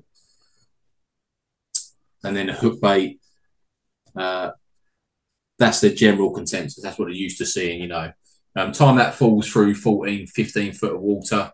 I mean, I imagine you've got a spread of about the size of a small bivvy, I'd imagine. There's a few people that are absolutely filling it in. But this, again, it's all like patches of baits with a bait boat, Very samey. Like I say, there's three or 4 of us on there who've absolutely dominated this year. Myself, a young lad, a friend of mine, a very, very good angler. He's had over 70 fish. And he's doing the same as me. He's doing little solid bags. Very, very good angler, very clued up, very, gets up at first light, watches the water, moves on them, very sort of proactive angler. But I would doubt there's anyone putting a real good old school fish meal in there. I just haven't seen it. Yeah. So I think there's mileage in that then. If I was you, that's where I put my energy. I mean, it's not necessarily like put a shitload of fish meals in there. No. More is not necessarily better. I think you need a lot of soluble, a lot of CPSP 90 is going to hold you in good stead. I would. I mean, again, way more than I do. But I would, for me, the most attractive bait is a fish meal. And I think over the years, most of the big fish I've caught have been over old school fish meal baits that I've made myself. I agree with you. I think the caveat to that is when they're overused, you go in with a high protein milk bait. Yeah. I think you can absolutely wipe the fucking floor of everyone. I really believe that. I really do believe that. It was like a fad thing, wasn't it? Do you remember in like the 90s and 2000s, there was a lot of old school Robin Red type fish meals? Oh, yeah. Oh, yeah. Yeah. It was fashionable. And now you don't see it. It's the other way, isn't it? Again, it goes back to being different. But it's for you, I would go in for high levels of fish meal. You mentioned GLM way earlier in the podcast. I have got a massive faith in GLM. The problem is nowadays you can't get good quality GLM. You want the full fat stuff, not the defatted. It can be a fucking problem getting that stuff, but it's a good one. I don't know if you're in the defatted or full fat camp. Like companies' integrities, Huh? I'm always questioning a bait company's integrity most of the time, Yeah. Is there really the stuff in it they say that's in it? I mean, we'll never know, will we? You will never know. Exactly. Yeah. Who's policing it? How Yeah, can you police it? yeah, I totally agree. Can't. Which is why it's nice if you can build a relationship with someone like almost like a one man band. You know what I mean? Yeah. Like the likes of Kenny Gates or yourself Yeah. or Dean Tower or someone you can have a chat on the phone with, and because most of these massive companies haven't got time for you, are they? Yeah. They want someone to advertise their bait on Instagram and catch a few fish and push their brand, but they don't. You're just a number, really, aren't you? Yeah. Yeah. Really, and yeah. So an old school fish meal. You think that's definitely the way to go. And what would you fish? I mean, like I say, I fish a lot of special hook baits. So would you go in with something like your is it Wizard? Yeah, I mean, it's like it sounds like it's turning into an advert, doesn't it? No, no, But yeah, yeah. If I was after an older mirror, um, yeah, I'd be using my fish meal mix, and the Wizard has got something in. I mean, you asked me earlier if there was something that I would not roll a bait without. mm-hmm. There's something in the Wizard, and this is in the blurb on the website, so you can read about it. Yes, it's TMAO, isn't it? Something like that. No, no, not at all. No, it's not that. TMAO is not a secret. It's used more widely than people would think. But no, there's something else in there that is it just fucking works. It works like clockwork. It's crazy. You can overdo it for sure. And I'm not proud to say this, I actually killed one of my fish by overfeeding this particular thing. Right. And when I say overfeeding, it was crazy amounts. I was experimenting, not proud of it, as I say, terrible fucking thing. I am the worst person as far as empathy goes for animals. Like, I just don't want to hurt them. But yeah, very sadly, I overdid it on that. But used on the right levels, it's actually very healthy. Sorry, go on. I was listening earlier about you had Dave Moore on, and Yeah. he was talking about preservatives, and how they was killing fish. Oh, it's not a preservative. No, no, no. I know that's not, but I mean, getting talking about. He was mentioning, wasn't he, about a preservative that they've done studies and it killed fish, right? Yeah. And that's one thing I will never use, and I'm completely adamant about it. I will never use a shelf life bait ever. I just hate them. Yeah, yeah. And it also locks up a lot of the goodness. And you got to think when things break down, like if a boilie is breaking down in the water, a lot of those different compounds are cleaved, so they're broken down. Their molecule size is broken down, and they're more attractive. So if it's preserved, you're stopping that process. Yes, yeah, and isn't it like the uptake of the nutrient uptake is affected as well, right? Yeah, 100%. Yeah, yeah, Yeah, I mean, I, I'm quite into my nutrition because I've trained for sort of 17, 18 years. Um, I bodybuilt for about 15 years and I power lifted. And, as a result of it, I've got a damaged back. But yeah, I mean, I deadlifted 700 pounds and I squatted seven. I bench pressed sort of 200 kilos plus. And yeah, as you do when you're younger. And, now my back's suffering for it. So I was always into my nutrition and yeah. macronutrients and I would never want to eat a food that you can put on the shelf for a year late, And I've always thought that about baits, like shelf life boilies, and you get like a quiet little fishing shop, and they put a load of Nash bait on there and a load of CC Moore or whatever these big companies, and those bag of baits might be on there for a year or two before they get bought. So what on earth have they got in them to keep them good for a year? Exactly. I know I wouldn't want to eat. I wouldn't want to buy a steak or a bag of crisps that are good. I can put on my shelf for 5 years. I mean, what on earth have they must have in it? It just blows my mind. Like a loaf of bread. Back in the day, you'd make a loaf of bread, right, and it'd last 2 days, wouldn't it? Exactly. Yeah. Now you can buy a loaf of King's Meal or something, and it will last a week, 10 days. And you think, what on earth is in it? At least that's how my brain works, anyway. I agree with you, mate. I totally agree with you. Yeah, it's It's the world we live in. It is the world we live in. Dale, mate, we've been going for a while. Is there anything else you feel that we should be covering before we head Um, out for the night? no, I think that's. I think it's been nice, mate. It's been a pleasure. We've had a sort of a frank chat, and we all about all sorts of bits and pieces. What about from yourself? You got any questions for me? No, I think I mean I'm many drinks into this right now, and I'm feeling I feel like I'm slurring words, but I don't think so, mate. I mean, you've covered things in detail again, just to let everyone know that like this guy, we've not really spoken about it that much, but this guy has caught an obscene amount of very big carp over the last year or so, and obviously before that as well. But yeah, he's definitely caught.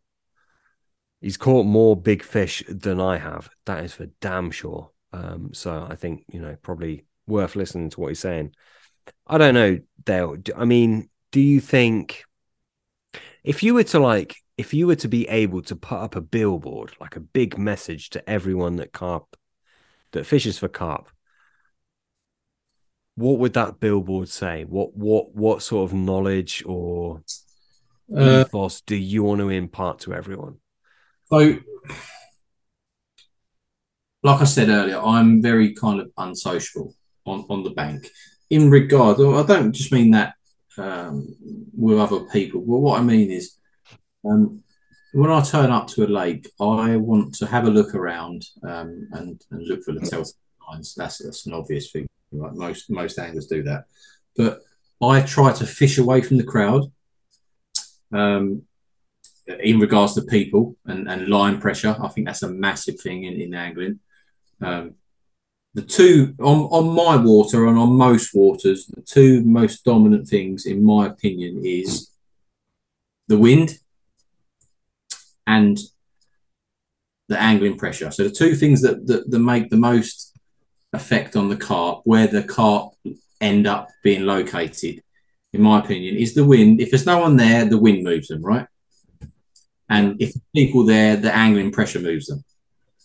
So if I turn up on the lake, I don't go where the most comfortable swimmers. I don't go where with Davies and Johnnies and because the sun's in their face, and I go as far away from the rest of the crowd as I can. Um, because I think on these pressured, heavily stocked um, day tickets or syndicates or club lakes, sort of commercial fisheries, I think the angling pressure is the biggest thing which dictates the location of where the fish end up. yeah, yeah, Without fail, I will go as far away from anyone else as possible. Another thing I will do, I've got a guy that I fish with, like I say, he's a very, very close friend of mine. He's the bailiff on the current lake I'm fishing. Um, we fish together quite a lot. However, he might plot up next to me more often than not. I will always go into his swim and take my receiver with me, than him come into my swim. Always, without doubt. If anyone approaches my swim, I see them coming, I hear them coming, I walk up and I stop them before they get into my swim, because I think that's a massive thing as well. I'll always go and sit in their swim and have a cup of tea or a beer or whatever. Um, yeah, those things I do indefinitely on every water I fish. I think there's more anglers now due to the COVID situation. The lakes have never been as busy. Uh, yeah, so they're things I do without thinking. I will always go as far away from other people as I can, irrespective of the size of the lake. And I know there's that thinking of people say, well, you want to be on the fish, and I do. But first of all, I don't really like encroaching on other people. And secondly, I think that those bigger solitary fish, them real big ones, I don't think they feed in the pack. I really don't. I don't think they're a shoal fish. I think they stay away. Um, I know people like if you look at the writings of people like Mark Holmes and stuff, Jim Shelley, they will say the same. Fishing away from the majority of the packer fish. I don't know what your take on that, but I think there's some. That's for me. That's the Yeah. way. Yeah, as long as it's not for the sake of it. I mean, the fish have to be there, don't they? Yes, yeah. I mean, obviously, I go on what you see and what you hear initially. Um, but let me give you an example. So my lake got a lid on it about a month ago. It completely froze solid for about 4 or 5 days. But up until then, most people was going down the deeper end of the lake, right? You'd think winter, fish are going to be in the deeper water, it's warmer. Okay. On the surface, that's what it looks like. However, once the lake freezes, I think that's a completely wrong place to be. I think once the lake freezes, and the majority of the pressure was still down the deeper end of the lake. Now, when it is really cold, where does cold go? It goes to the deepest part, drops down, Yeah. ends up being in the deepest part of the lake. However, these people are still fishing down the deepest end. Now, when it's had a complete lid on it, all that cold water, cold goes down, cold air drops. It has to end up in the deepest part of the lake, right? So, I mean, don't neglect the shallows in the colder weather. Um,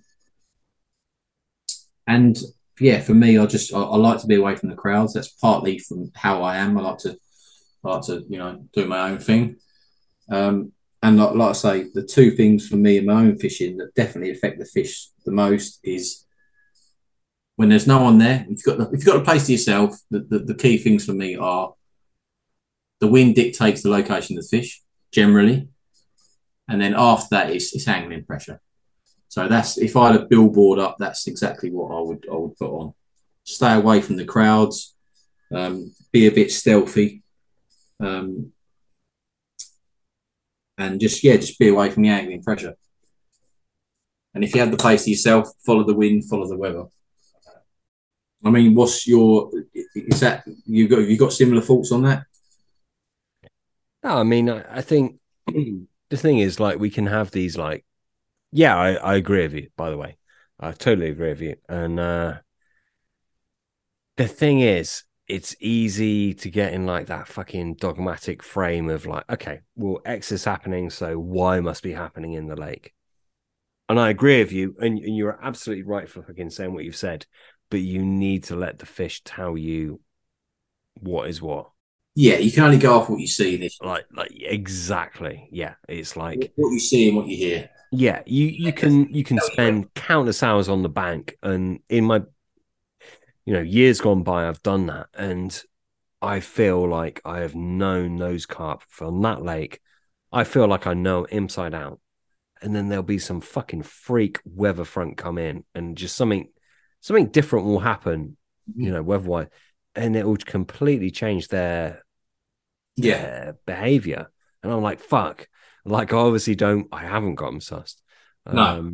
There's always a variable in there, isn't Yeah. there? That's the great thing about fishing, isn't it? Yeah. Your toes, and you see things that for the life of you can't think why they're there in that shallow water in that cold weather, but they are. And I think that's part of the mystery, isn't it?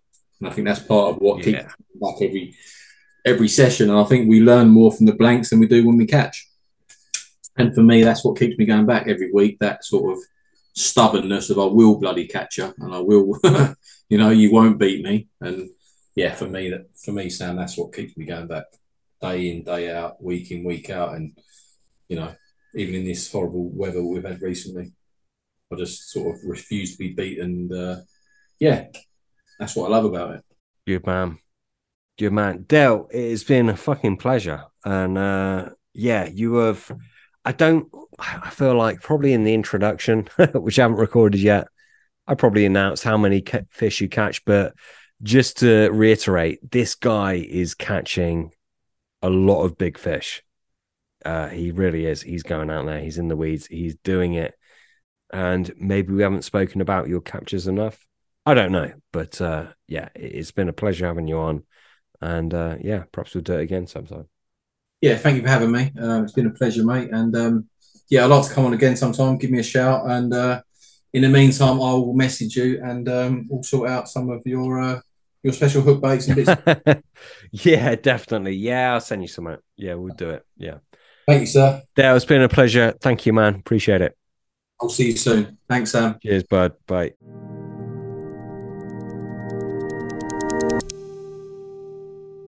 Psst.